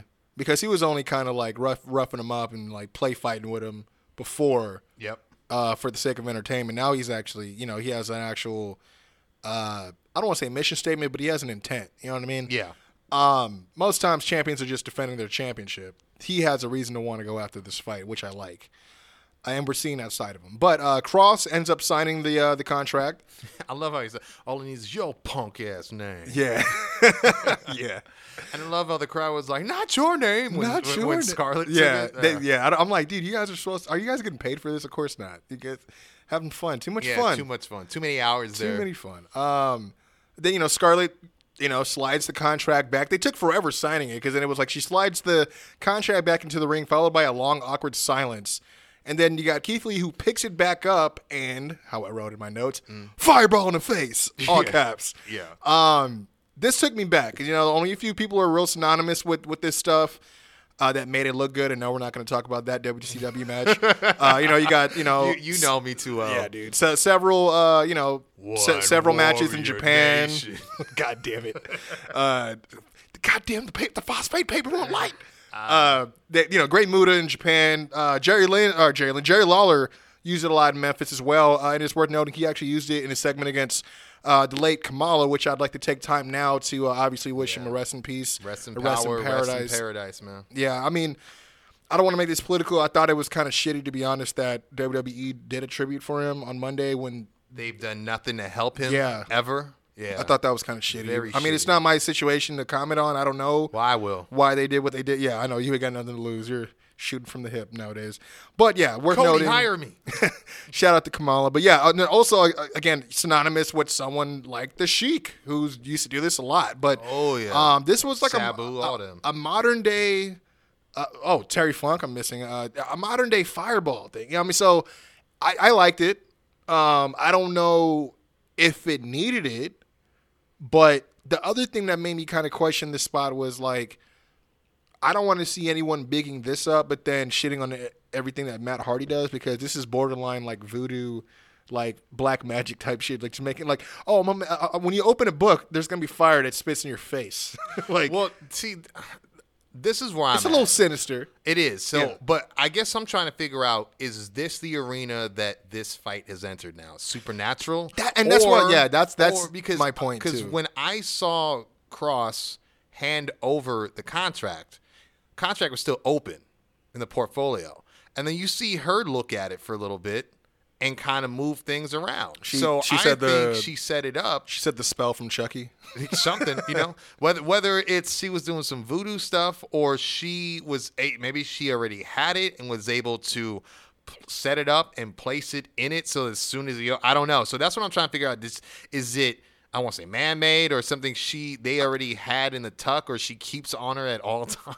Like she has like potions on her waistband. Yeah, it's weird. Like, but that's the thing is, I don't know. Is it supposed to be potion or because we've seen that's the character. I don't want to say flaw, but we're trying to still get a hold of what this character is. Yeah, because Sabu is not mystical. No, and he used to just throw it from his hand in a paper, and this is, I forgot the type of paper they used to call it. I think it's phosphate paper or something like that. Something of that. And I know Foley's had to do some of that stuff before too, So that's what I'm trying to figure out, if were they trying to present it supernaturally or as a heel tactic, what I'm saying, where it's like a sleight of hand versus magic, So that's my only problem. Flash paper. Flash paper. That's what I thought it was called. And I was going to say, I do love, though, the way he sold after this, though. I thought he sold very well. I saw it. Yeah, and then the refs came out, and like they usually do whenever someone gets like a facial injury or an attack, they bring out the towels. Yep. And yeah. But yeah, they show they start to assist him to the back. We get our first commercial break, and then we come. This is what's weird to me. This is why I stopped watching. I have two production notes about this night, so I thought this was kind of weird. But we have our second match of the night is Killian Dane versus Drake Maverick. And they start fighting, but then it goes immediately into the picture-in-picture for, like, literally the entirety of this match. Oh, wow. Yeah, so, So it's like, why'd you come back? It was weird, but there's more. Watch. So, basic David versus Goliath type bout, but this is what was weird. Again, almost immediately it went into picture-in-picture, but within that picture-in-picture, which, again, they're playing an actual commercial while you're trying to not listen to the commercial, block that out, and watch what's happening, and it's a whole match, but they keep pitching back and forth now within that picture-in-picture between the match and footage of Keith Lee being helped to the back. I did see that. It was like a split screen. Yeah. So that split screen was happening during the picture-in-picture? See, that's the thing. It wasn't even a split screen. They just kept going. It would stop showing the match and then show Keith. Oh, that's so then it'd go bad. back to the – yeah, I felt bad. You know what I mean? It showed, Keith Lee being taken to, quote unquote, local medical facility. Yeah, not a hospital. He leaves with Mia Yim in the ambulance, which, interesting enough, as soon as they leave, Undisputed kind of pulls up seconds after. That's cool. And it shows them entering the arena pretty hyped up. You know what I mean? It just show, and again, all picture in picture. Mm-hmm. It's all picture in picture. So I thought that was another weird development that you're choosing. Like, some people won't even watch during the commercials. Yeah. So a lot of people don't. Yeah. You're making taking a huge risk of people not even noticing this stuff even going on. Again, still picture in picture. Killian dominates most of the match, as you can guess. Standard big man stuff, throwing Maverick around with scoop slams and beals. Then Maverick gets a brief moment of offense with a flurry of strikes and desperation moves. He does hit a big flipping senton, Kushida style, to the outside onto Killian Dane, which I'm surprised. Really? Oh, okay. Followed it up with a big diving elbow like Bailey style. Yeah, I know he's been using that. And then Undisputed Era hits the ring and jumps them both. Jumps them both. Yeah. By this time, they came back from picture in picture. But again, the real reason for the match. I felt like, you know what I mean? Okay. It was like they needed something. They did something similar, 2 weeks ago when they were trying to reclaim, when Kyle came back? Yeah, that was after Imperium beat, or they beat, who the Young Buck won? Everrise. Everrise. Yeah, there you go.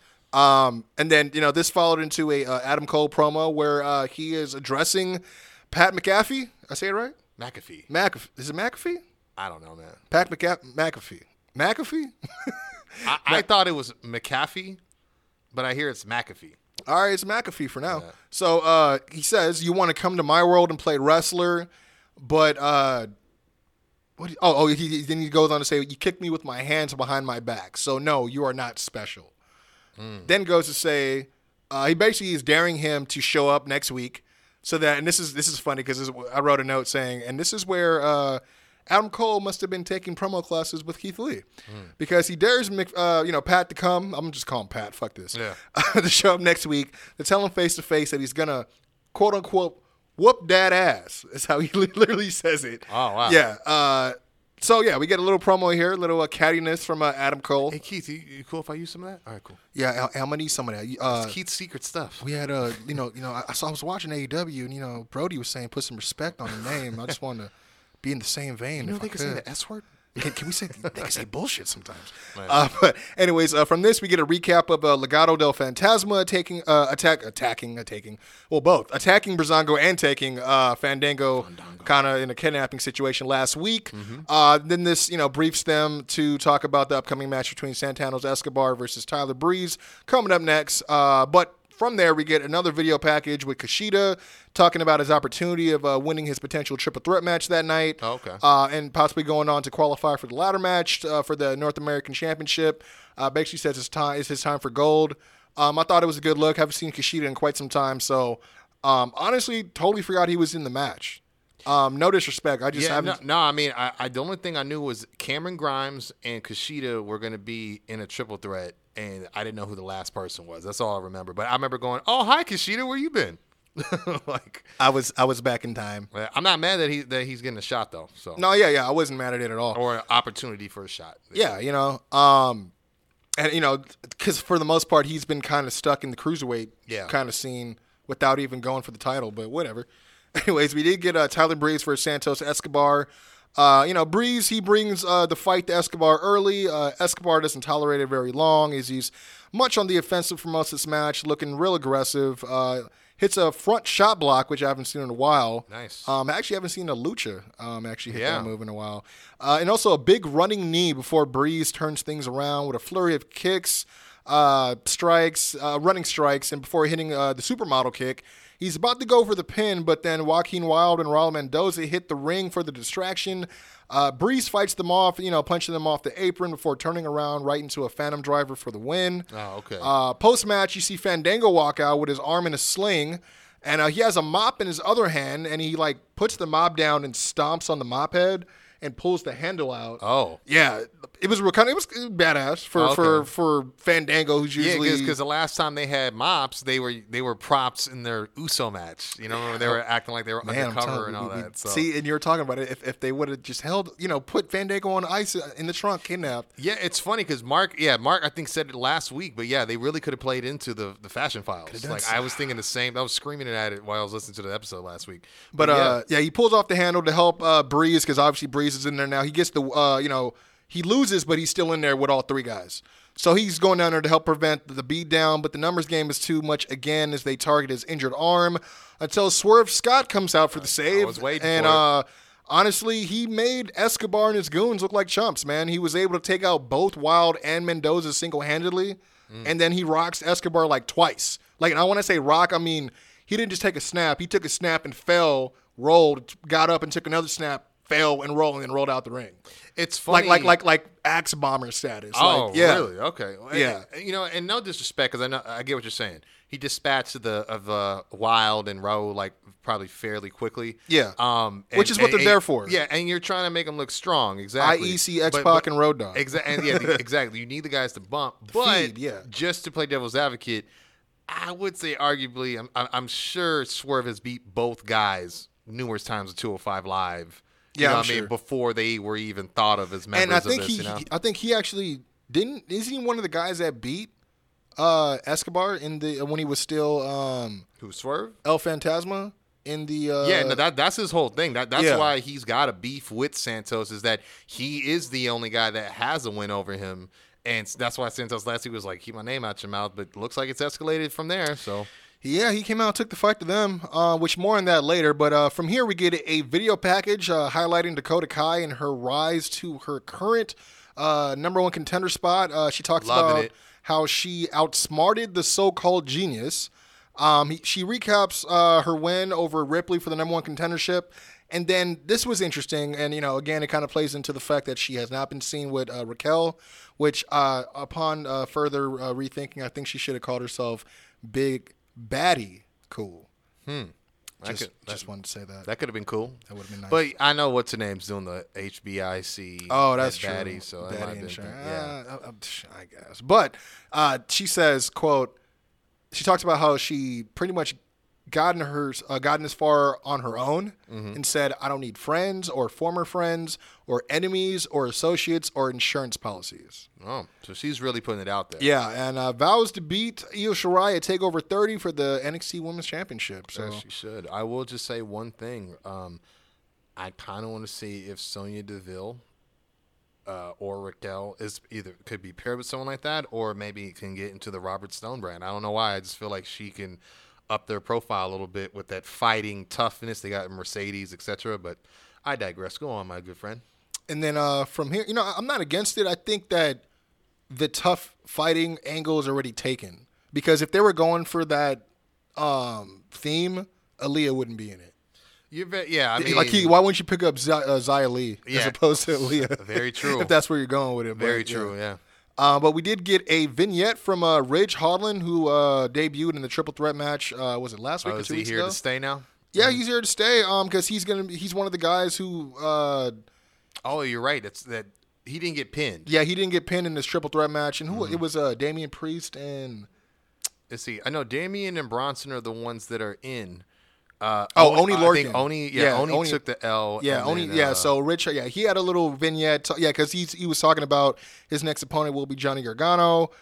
Just a little quick recap of his performance in the triple threat match. It wasn't anything to write home about, but like you said, he's here to stay. He's he's doing the promos. He got the one-on-one singles match to try good, but not impressive. If that makes sense. I mean, I like I said, he definitely has some psychology to go, because again, there's tons of UK guys with no knee pads that like to fight. Yeah.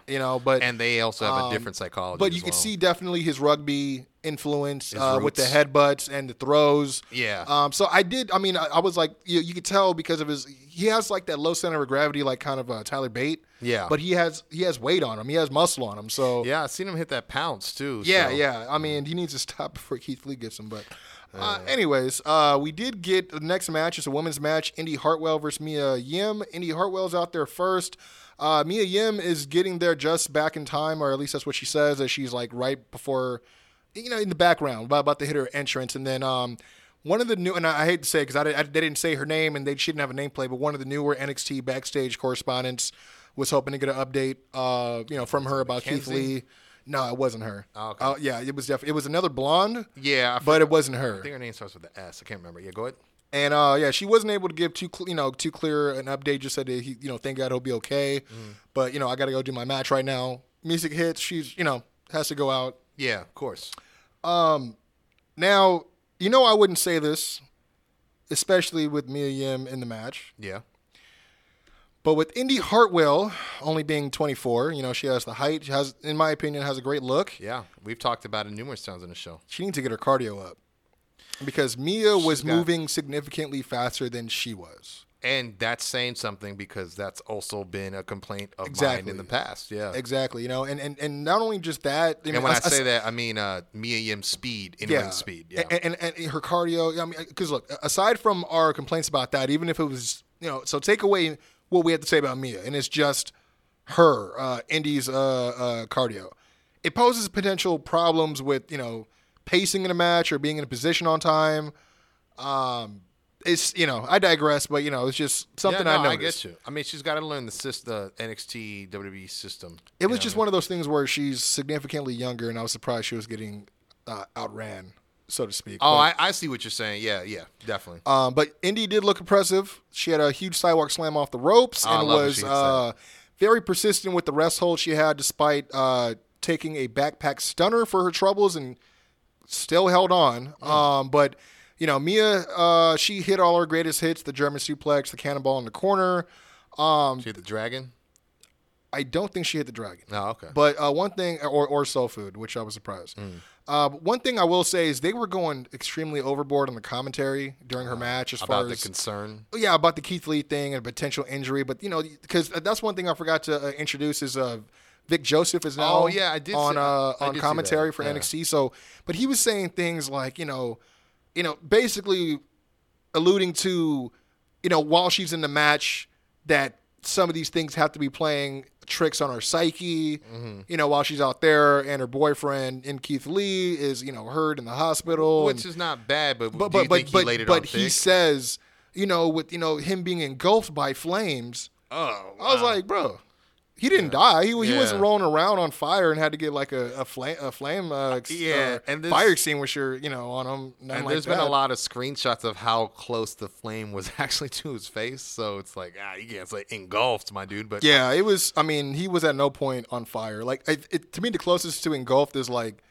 Edge spearing Mick Foley. Yeah. And him having to roll. He actually burned flames. Yeah, you know what I mean? Yeah, a little irresponsible there, Vic. But Mia did get a win via an RVD-style rolling pin. I don't know if you remember he used to do that. Oh, yeah, with his legs. But she yeah. did that into this unique reverse armbar where it was kind of like she was like twerking the arm up as if it was almost like a Fujiwara. Yeah. But she had her leg like wrapped like over her neck. Huh. It reminded me a little bit of that submission that we saw Jungle Boy pull out when he was training for his match with Jericho. Really? Oh, okay. But yeah, it was made her tap out with it though. So I mean, that could be the protect your neck if anything. But yeah, she did get the win. I digress because as we move on from here, we got a video package from the Prince actually. Oh. We had Finn Balor and Balor. he's been killing these promos, man. He says, I'm not one for politicking. I don't have to. The office wants me on TV. Doesn't matter if you're 18, 49, or if you're living in a retirement home.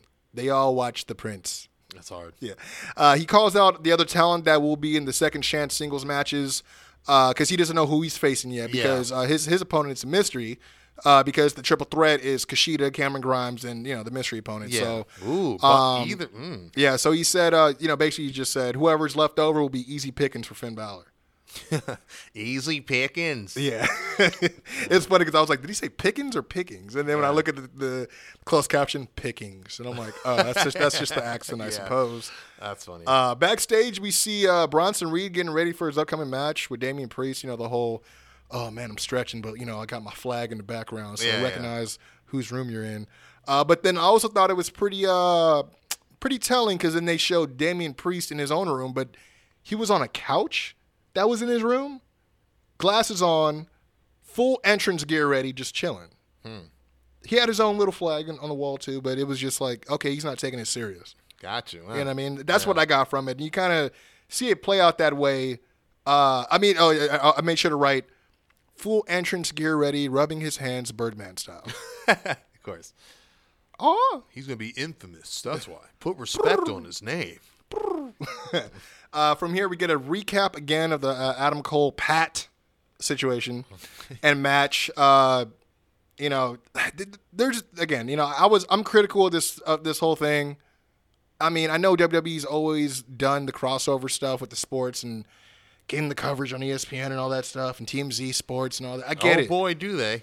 But again, I was real critical because I'm like, why are you gonna let this guy come in and fucking punt your longest reigning fucking NXT champion on TV? That was ridiculous. I mean, it created the right amount of attention, though. I will say, but I don't agree with that. I feel like they told him to do something and he did it, but he was taking a few liberties. Is how I felt.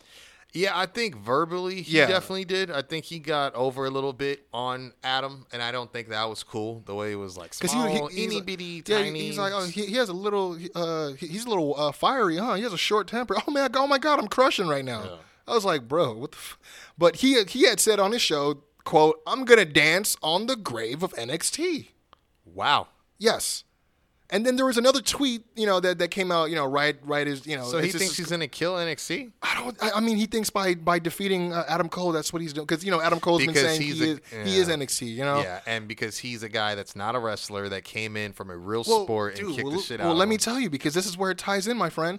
Because, we did have Adam Cole earlier in the night, challenge him to come out face-to-face so we can tell him he's going to whoop that ass. Is that at TakeOver they're fighting, I believe? Oh, okay. I hope not. He doesn't fucking deserve it. But anyways, it's not like they're it's not like a fucking I mean, I know he trained to be a wrestler. I don't know how far he got, but yeah, I don't know, man. But he has, so they show this tweet where he accepts Cole's invite, and he says, "Last time I was there, you ended up lifeless on the ground, with Shawn Michaels worried about your soulless, dumb, stupid body. Wow. Can't wait to dominate you and the whole wrestling community," and in all caps, again. Wow. You see what I'm saying, man? Yeah, if it's working me, it's working. Yeah, but, he's working, geez. but he's got to know that. Mark said it last week. He's not the face in this story at all. No, I don't know if that means Cole is, but I think it's more like we want to just see some asshole get his ass kicked. You know what That's I mean? usually how psychology works, but in this case, it's a little bit backwards. I mean, because this is the thing. When it was Mayweather and Big Show, everybody wanted to see Mayweather whip Big Show's ass. Yeah. You know what I mean? And they sold it that way. They were smart how they did it. But this, no, I haven't seen anyone, heralding Pat for any of this stuff. Yeah. And the thing is, people watch a show, but I've been seeing more people shitting on. I mean, even when I showed the quote unquote work shoot thing where, the whole, where Adam Cole was on the show to begin with. And, destroying microphones and stuff, it was not split at all. It was really 97 to 3% people shitting on him. You know what I mean? Yeah, it's, I don't know. It's kind of like when they brought Tyson in. Everyone booed him because he was with HBK and Sean. And even though he did the right thing, quote unquote, at the end of the night at Mania and made Austin the champ, you imagine if he didn't, if he went the other way, he would have got booed out that building, dude.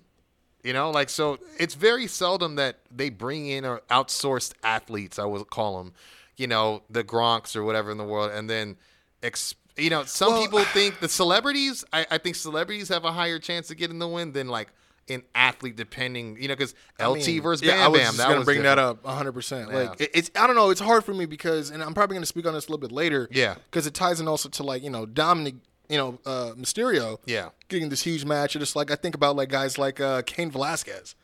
One and only match, and he's fighting freaking Saudi Arabia against Brock Lesnar. You know what I mean? Freaking, I don't know. It's just, it's crazy that this guy Pat's coming in to fight your longest NXT champion, the guy that you've been building. It's a lot of juice, but they all, at the same time though, I will say this, and I'll let you continue.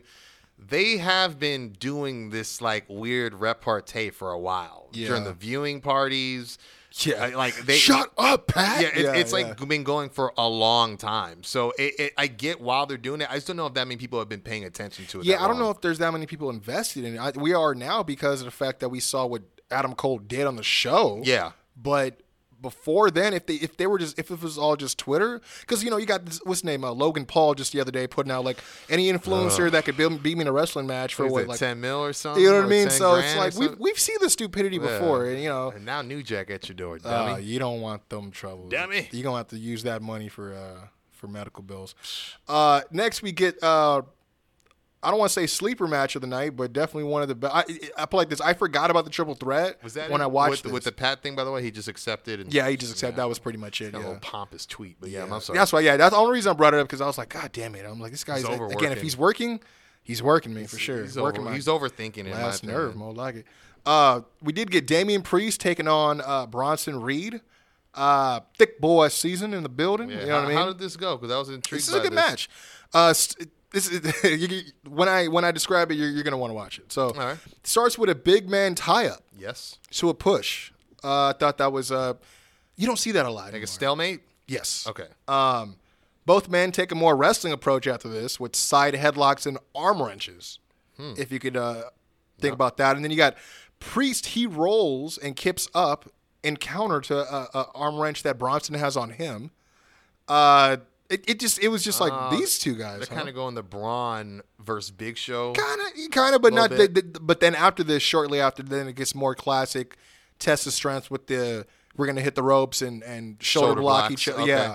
Yeah. Bronson finally knocks down Priest with a shoulder block, and this gets Priest real incensed and starts finally taking the match a little bit more serious because you see it in his face now. Because even when the match starts, the bell rings and Bronson's trying to like walk up on him in the middle of the ring, telling him to come on, and you got, freaking Priest. The Archer of Infamy just chilling like, all right, man, calm down. Like, I'm just chilling. We'll get this over. Yeah. I mean, he said last week, it's not going to be a fluke. So I think they've laid some good groundwork for this match. 100%. But yeah, so, he's raining down some strikes, and he's catching Reed with multiple kicks, and he even hits him with an impressive jumping back elbow off the ropes. Priest attempts the Falcon Arrow, but Reed actually counters it into a DDT. Both guys throwing bombs at each other now. Reed hits a sky high, kind of like a sit down spine buster off the ropes. It's very explosive, yeah. Yeah. And then he also hits like a Ronda Rousey-esque like fall away slam. Oh yeah. Because you had Priest. So Priest tried to do the sleeping with the fishes or like the Van Terminator kick or the jumping spin kick. He catches him in the air and then just throws him over his head. Yeah. Jeff Cobb style. Okay. Yeah, and then he follows up with the running senton almost immediately. So it was pretty good. You know what I mean? From there, you got Priest hitting a springboard corkscrew senton. Pretty much a running whisper in the wind off the second rope. Yeah. Okay, so like runs inside the ring? Inside the ring, yeah. Runs to the rope, jumps on the second rope, and then does the corkscrew and onto a standing. Yeah, it was pretty impressive. I haven't seen him. Yeah, guy his size. Yeah, he hits Reed with it. Priest hits also the broken arrow, his Falcon Arrow for near fall. Hits a big spin kick and tries for another springboard senton like before, but Reed picks him up out of the air into a counter power slam, which was pretty good. Nice. Reed then goes for the tsunami splash. He misses it at the top, nearly squashes Priest as it was weird. He rolls out the way, but he rolls inside. So, and he's trying to hit, so it was almost like, I think he kind of grazed him a little bit. Gotcha. Not a big deal. I'm not going to hit a Botchamania chant or anything like that, man. But you see Priest go for the advantage here with the Reckoning, but Reed then counters that into a jackknife pin for the win. Oh, okay. Over Damian Priest. So I thought that was actually pretty surprising, which shows that they're actually really trying to build up, not the fluke thing, but, we've seen it before, trying to invest in the new face and Yeah, I mean, I don't know if I like that it wasn't definitively, but I get it because Priest is also a pet project. Yeah. That's been building steam, and I think those two are the centerpieces of this match, to be honest with you. So I was surprised that they had to meet so near the pay-per-view. But no, it sounds like it was a bang-out match, man. Yeah, they had a pretty good match, man. Like I said, I totally forgot there was more after this, and I was like, oh shit, I gotta write more. I gotta take more notes. But hey, my work was cut off for me. We got an Io Shirai video package about the upcoming match with Dakota Kai, where she's going to defend her NXT Women's Championship. Few quotes here. She starts off by saying, when she kicked me in the face, Message received. I was like, oh, I don't know why I like that. Yeah. I don't know why. And then she says, when I see Dakota Kai, all I see is the cute little girl who was terrified of Shayna Baszler. Oh. She's no match for me, and after TakeOver, she'll be terrified of me too.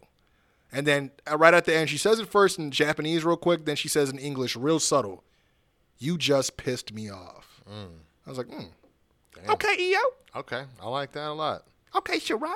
But the anger, the emotion might play into the final stages of what happens in that match. We'll have to see. Yeah, it was. I liked it though. You know, I'm always a fan of what they do with Io Shirai. They've been real creative when they do the vignettes and the promos for her. So yeah, this was no different.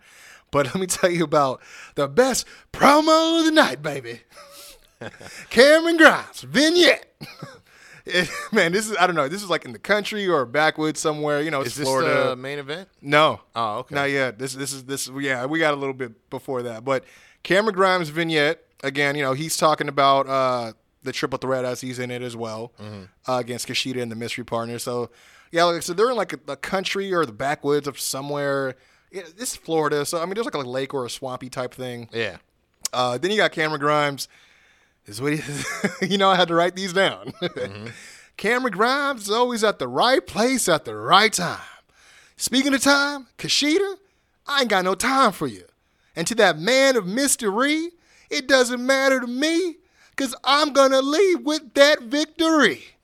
Because at TakeOver 30, when I climb the ladder and grab the North American Championship, I'm taking it straight to the moon. Yes, to the moon. Yes, Mars bitches. I had to write the more two with a lot of. Oh yeah, you got to enunciate because he says things a very specific It's the delivery, way. man. Yep. It was from this, look, like I wasn't gonna cover this, but I had.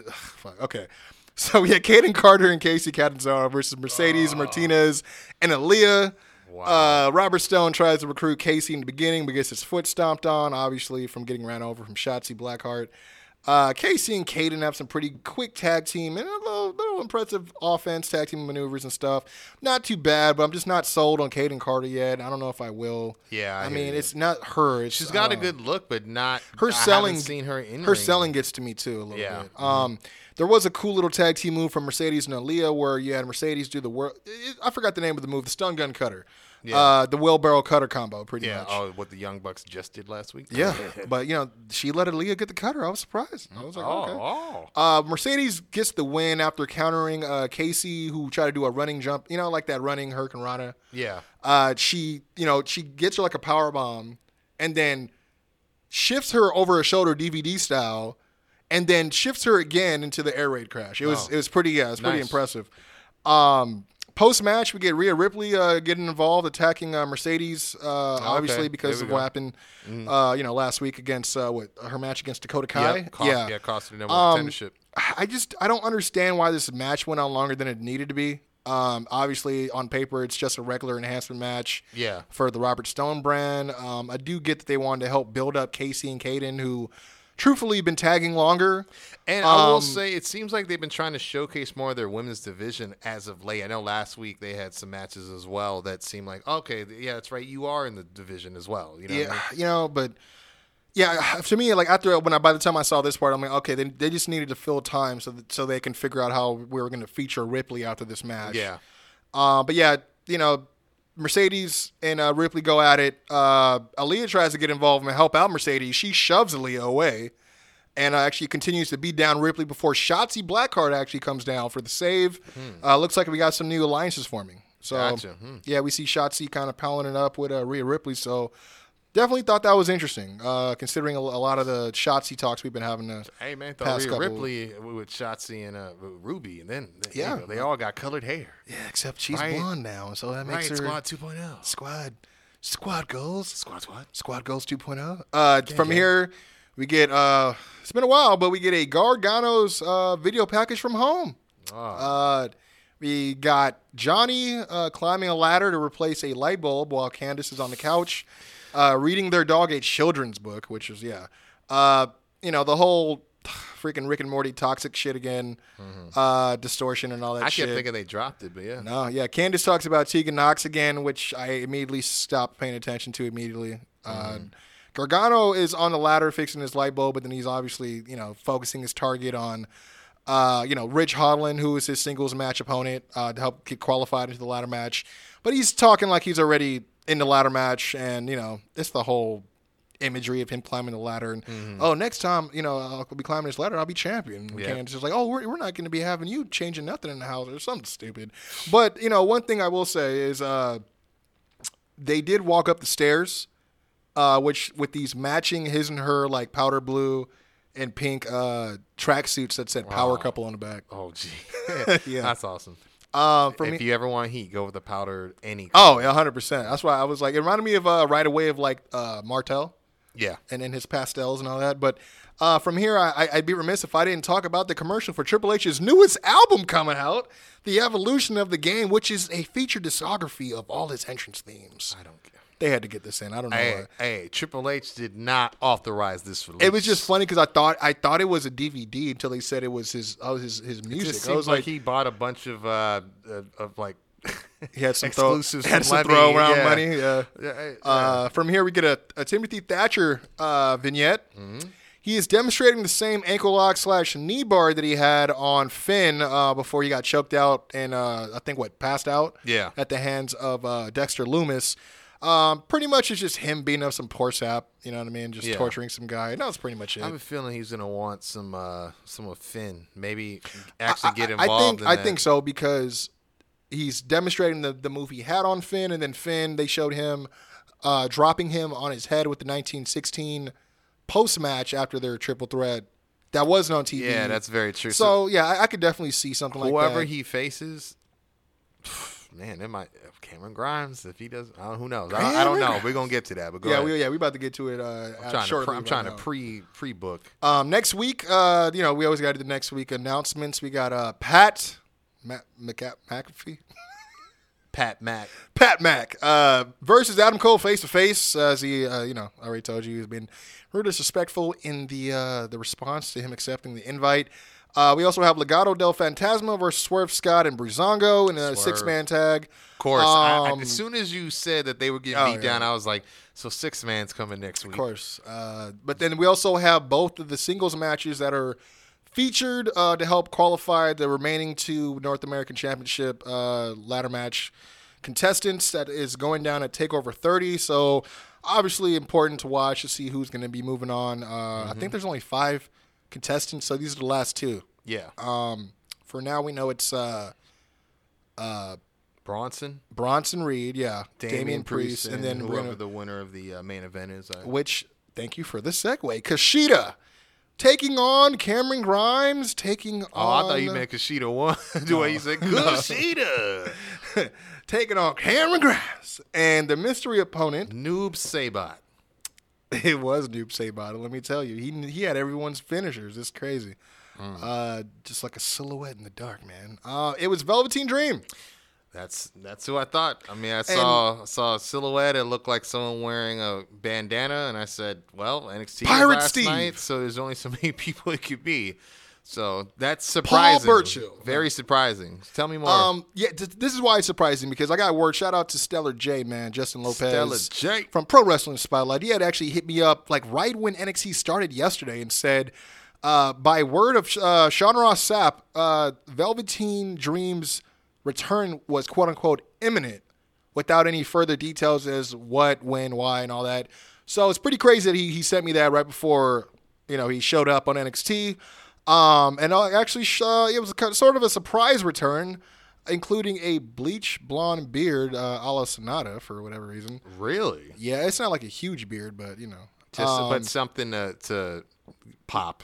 Some, yeah, and then the commentary was all over this, saying he had taken some time off since losing his chance at winning the world championship. I'm like, yeah, that's what it was. Low. That's exactly. And earlier I had I was laughing at a meme that I got regarding this. So now's the time to pop the question on that one.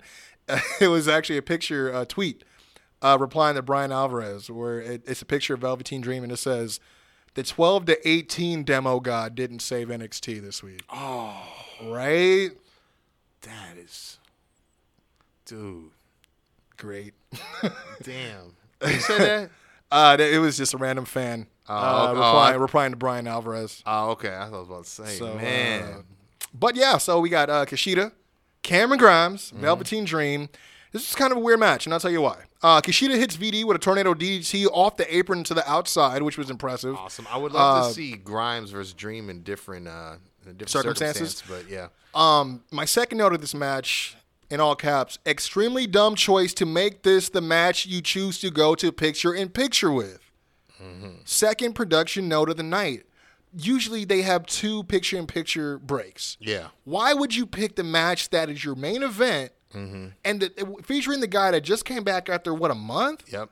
Why are you going to go to picture-in-picture on this? Maybe strategic. I mean, look, I don't know what's going on with the investigation side of everything. You know, I still have very big reservations on being welcoming of VD coming back. Definitely. I don't know. I haven't heard anything. I guess maybe that'll come to light. I guess why, too, it's just like knowing the kind of friends the McMahon family have and the type of habits and company they keep and the stuff they're into. And the skeletons in their closet. Exactly. So without saying too much and just laying out the dots for you fans and listeners to connect to them, I don't know. You know, my jury's still out. But you hear that, Vince? We need a couple of suitcases sent over here to the kayfabe kitchen of Quincy Jones's castle, or whatever we're calling it here around here. Lesnar's laboratory. I need you to grease the palms a little bit, and we could forget about this matter. But anyways, I can be bought. This match was not a walk in the park for Velveteen Dream. Grimes, yeah, exactly. Cameron Grimes was bringing the fight to both men throughout this whole match. Love it. Kushida was definitely not no pushover, as well as he was hitting VD with multiple strikes in this match, and VD was actually doing most of the selling for this match. He spent most of his time outside. It was 90% like a one-on-one between Kushida and Grimes, with VD almost always getting hit off the apron every time he tried to get back in the ring, and just him selling outside. It was pretty crazy. For it being a triple threat match, it was almost looked at, I was like, I think he's getting punished. Yeah, because he was not the highlight of this match at all. Gotcha. Okay. You know, he was hitting his stuff, but he was not the main. He didn't come in like a ball of fire. Had this been in front of a crowd, people would have noticed for sure. Yeah, gotcha. You know what I mean? But I digress. Dream actually hits a super kick on Grimes, followed by a diving axe handle to the outside off the top from Dream onto Grimes as well. Okay. We got the Dream Valley driver, on Kushida. And then following that, actually, Kushida hits Velveteen Dream with his patented flying front senton to the outside. Awesome. Kushida then also hits a top rope, or I guess the avalanche flipping armbar on Grimes. Oh, I love that. He's grinding it down. And then as he's, he got the cross armbar going. Here we go. You got Velveteen Dream perched on his podium there. Goes for the purple Rainmaker. But no, he gets countered into a different armbar from Kushida. So he's got him in a separate, or he lets go of Grimes. Okay. and he. I'm thinking simultaneous. What? No, okay. yeah, Okay. Yeah. He gets VD in another armbar, and then VD counters. He gets a hold of him somehow and tries to go for another Dream Valley driver attempt. But then when he spins him, Kushida spins to the front with a kind of like what Brock used to do to Triple H with Kimura. Okay. With the leg scissors. Yeah. Okay. So they're standing. Yeah. So you got Kushida wrapped around VD. Oh, I see where this is going. Holding the Kimura. You got VD holding, standing and holding his weight as well as trying to fight Kushida up. Yeah. And then out of the corner, Cameron Grimes cave into not only the back of Dream's head but also the front of Kushida's face simultaneously. Oh wow! Pushes Dream out the ring, pins Kushida 1, 2, 3, qualifies for the ladder match. And when you think about it... Yeah, I was just thinking this. When you think about it, now we know who has a second chance here against Finn Balor. Yeah, which is the match we were supposed to get several months ago the very first time. More on that, because post-match, Velveteen Dream enters the ring with Kushida still on his back and attacks Kushida. Is beating him up. Really? Slaps him, starts raining down punches, and then he goes to the corner for a little pose-off. You know what I mean? Mm-hmm. And then as soon as VD jumps off the second rope, he turns around. Finn Balor's right behind him waiting for him. Wow. Double finger salute. Or double guns, I should say. Just pointing right at him. Shooting a shot. And again, much to what you just said, we're finally going to get the match we never got between these two. So definitely interesting because whereas we've seen Velveteen before featured in the very first North American Championship ladder match. Yep. He just turned heel, seemingly. And a former champ himself. Yeah, I really want to see Finn in this ladder match, and I really want him to win, to be honest. If not him, I don't mind Damian or I don't think they'll pick Bronson, but I'm not mad if they do.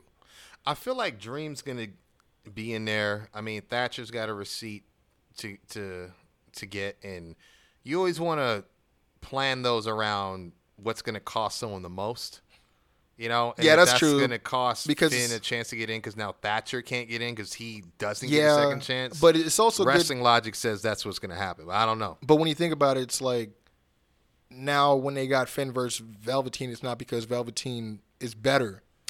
Yeah, and there's shenanigans, and now there's reason for him to take advantage of such shenanigans because now he just turned. Yeah, so and I was gonna say too, it's weird. I don't know if I want this match as much as I did before, but maybe because the way they laid the groundwork and let's have a date and this and like that, like the banter made me very intrigued. But now it's like, and I'll have to go back and watch NXT. But it just doesn't really feel like the way we want to get it. It feels like by circumstance because he didn't take the L. And predetermined planning, I get it, but we'll see. I just don't feel like it's as important. I'm not going to lie, too, because when they revealed the mystery opponent, they had like this kind of weird video that was kind of playing with different like colors, but it was kind of dark, and it had like a slight like heartbeat. Yeah. And I was like, oh, shit, is it Ciampa?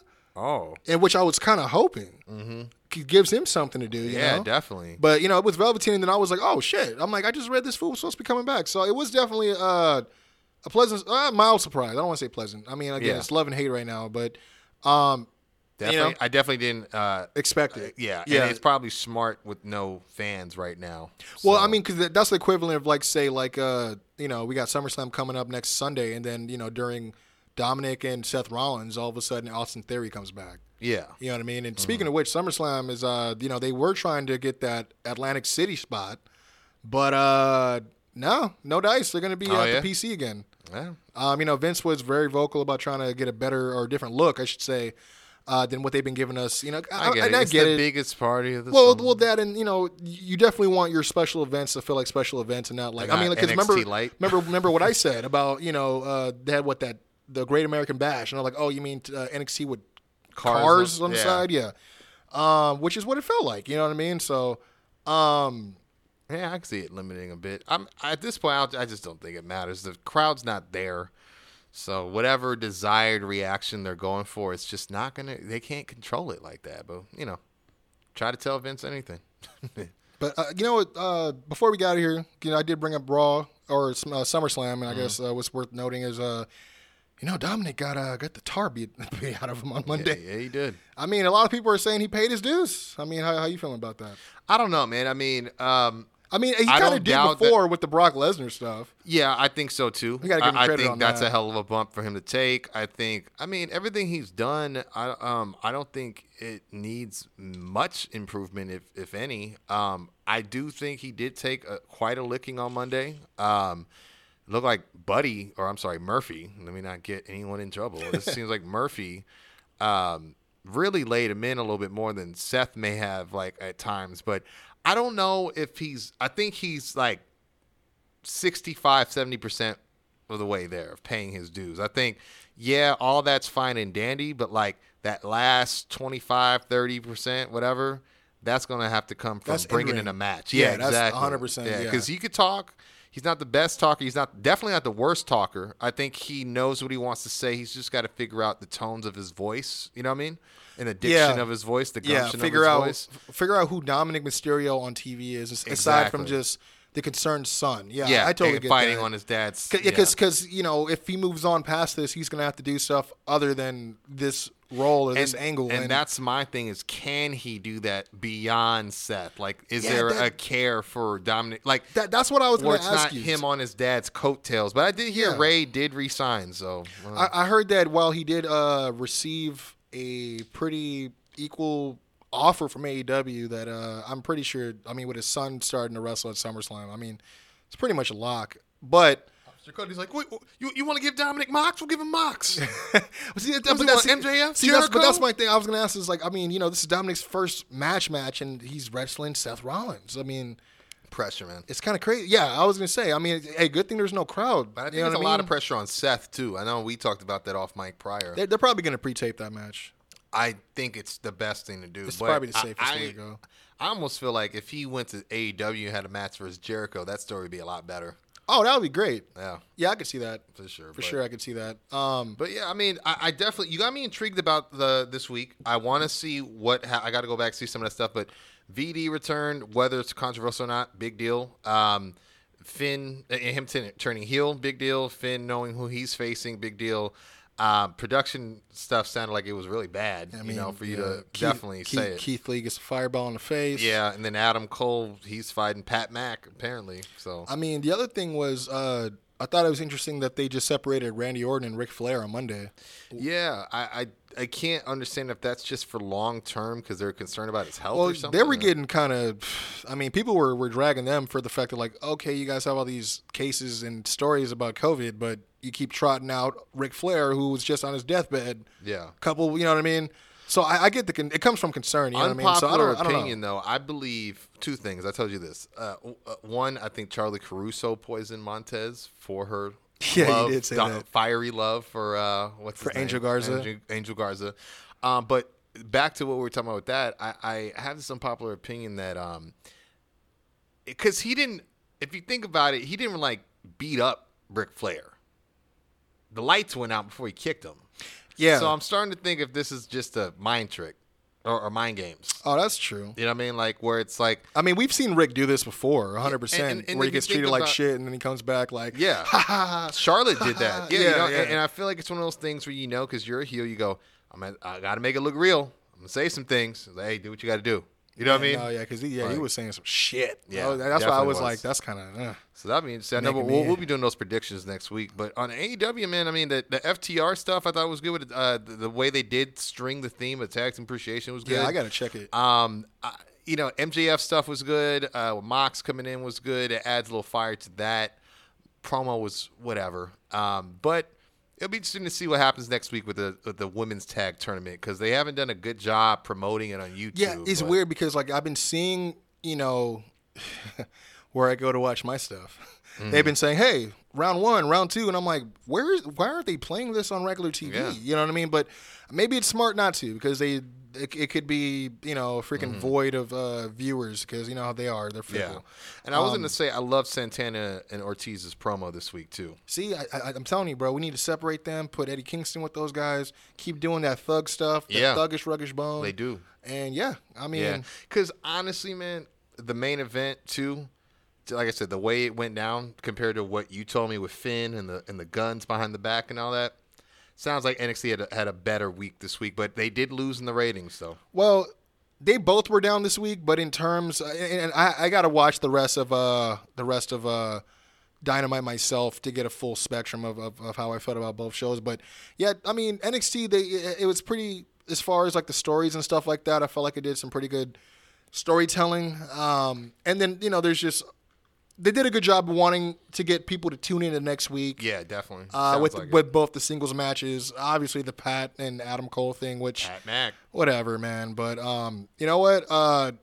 Thank you guys for listening to the show. Appreciate you guys for picking our show as a way to entertain yourselves throughout the boredom and the monotonous mania going on outside, and not the mania we are used to. But I definitely want to say thank you again for choosing us. You can feel free to follow us on all social media. That is the Quincy Jones Show on Instagram. That is Quincy Jones Show on Twitter, as well as / Quincy Jones Show on Facebook. Follow us for all notifications on new episodes, as well as any new gear coming from Storyline Tees, man. And if you guys are actually interested in getting interviewed, or maybe you guys are involved in the wrestling business, whether it's indie, SoCal, local, or maybe major, just hit us up, man. We got Zoom popping right now, so we could definitely make it work. Just let us know. That's thequincyjoneshow@gmail.com. And, normally I would turn this over for Doc to plug his music, but I think he has a hell of a commercial that's just going to blow you out the water. I'm not going to speak anymore. I just will say prematurely, it is Top Guys Out. And Doc, if you want to take him away, go ahead. Yeah, I mean, obviously you guys know what it is. Doc Lesnar, the one and only hip-hop hybrid in existence in the world of underground and mainstream hip-hop, and that goes for the world of professional wrestling and underground wrestling, or if you want to call it independent, either way. Either way, you guys know every week I come out here, I cut the promo, I tell you guys where to get the music, where to go to sample it. Well, this week, I'm going to bring it to you. You guys know what it is, and in the meantime, follow me at Doc Lesnar on IG, at Doc_KJS pod, and of course, Tower Gang, because we make music together. But here it is, the Icon Freestyle by yours truly, Doc Lesnar. Top Guys Out.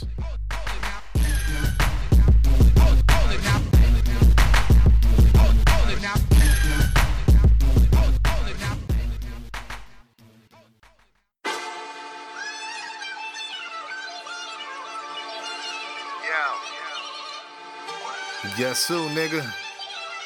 Yo, Quince, it's been a long time coming, man. Yo, McFly, what it do? 7 beats. Whoa. Whoa. What you call an icon living? POV, all eyes on Britain. DOC, I'm a time bomb ticking. You were just Saigon, sitting in a Paisan kitchen with a Nikon flicking. Flash in the pen, but your tripod's missing. I'm broad dialogue, not scripted, yeah. Audio visual symptoms. Ill flow, psych ward rhythms. Weirdo, fine art vision. Beardo, night heart dripping. Hope you got a lifeguard present. Bar guard, lifelong sentence. Phenom, eyeball spinning. Underground, mainstream, all in it. Why? Cause I'm about to do it all different. On the mic of my mind in a menace. Real life turned up to 11. Yeah, that's the bottom line, not an image. Cause I ain't got time for the gimmicks. Hip-hop, hybrid living. Full-time job, how I deny critics. My double entendre is D5 physics. I am what's best for the business. These punks ain't pipe bomb dissing. You seem tough till their red lights on, then you freeze up looking like a python bit 'em. You forgot to turn the mic on, pimpin'. Workhorse, time card driven. Top jaw, side on spitting. Podcast, 5-star listen. We are the shock to the system. Whoa, damn. Cody, all in how I go. Kobe, ballin', true idol. 5 rings coming home with a title. Vicious flow. Break a leg out there, go psycho. Remix queued up with the pyro. All for the culture that I know. First ran did a track with Omega Man. Then I did a collabo with Mega Ran. Then he met Quincy Jones at All In. Came home at OSYM. Riding around with my twin, but nobody else got a flow like him. So put a beat on, I'ma go right in. Kill your top 10, here we go, I'm in. Damn, look at me, icon killing. Top looking down, I'm an icon chilling. If these Hollywood hacks keep talking, I might drop in like a die-hard villain. Whoa, right off the bat, you can eat crow, digesting the facts. Cause right out the gate, I'm ahead of the pack. I done sold out the gate from the red to the black. Now I'm taking it back. Building the buzz, making it last. Riding the wave, making the splash. Go hard in the paint, great American badge. Whoa, DOC making a spaz. Killing them records, I'm making a dash. Get in my way and my weapon will blast you right off the park with a hell of a catch. Hip-hop, hybrid living. Start a record label, District, Ben did it. HOB sold out 5 minutes. Cakewalk got Dylon tripping. James Bond, Skyfall mission. Bar guard, lifelong sentence. Over 20 years long, independent. That's why I do it all different. It's what you call hybrid vision.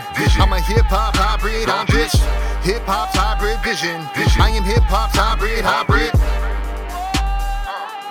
Hip-hop's hybrid vision. I am hip-hop's hybrid.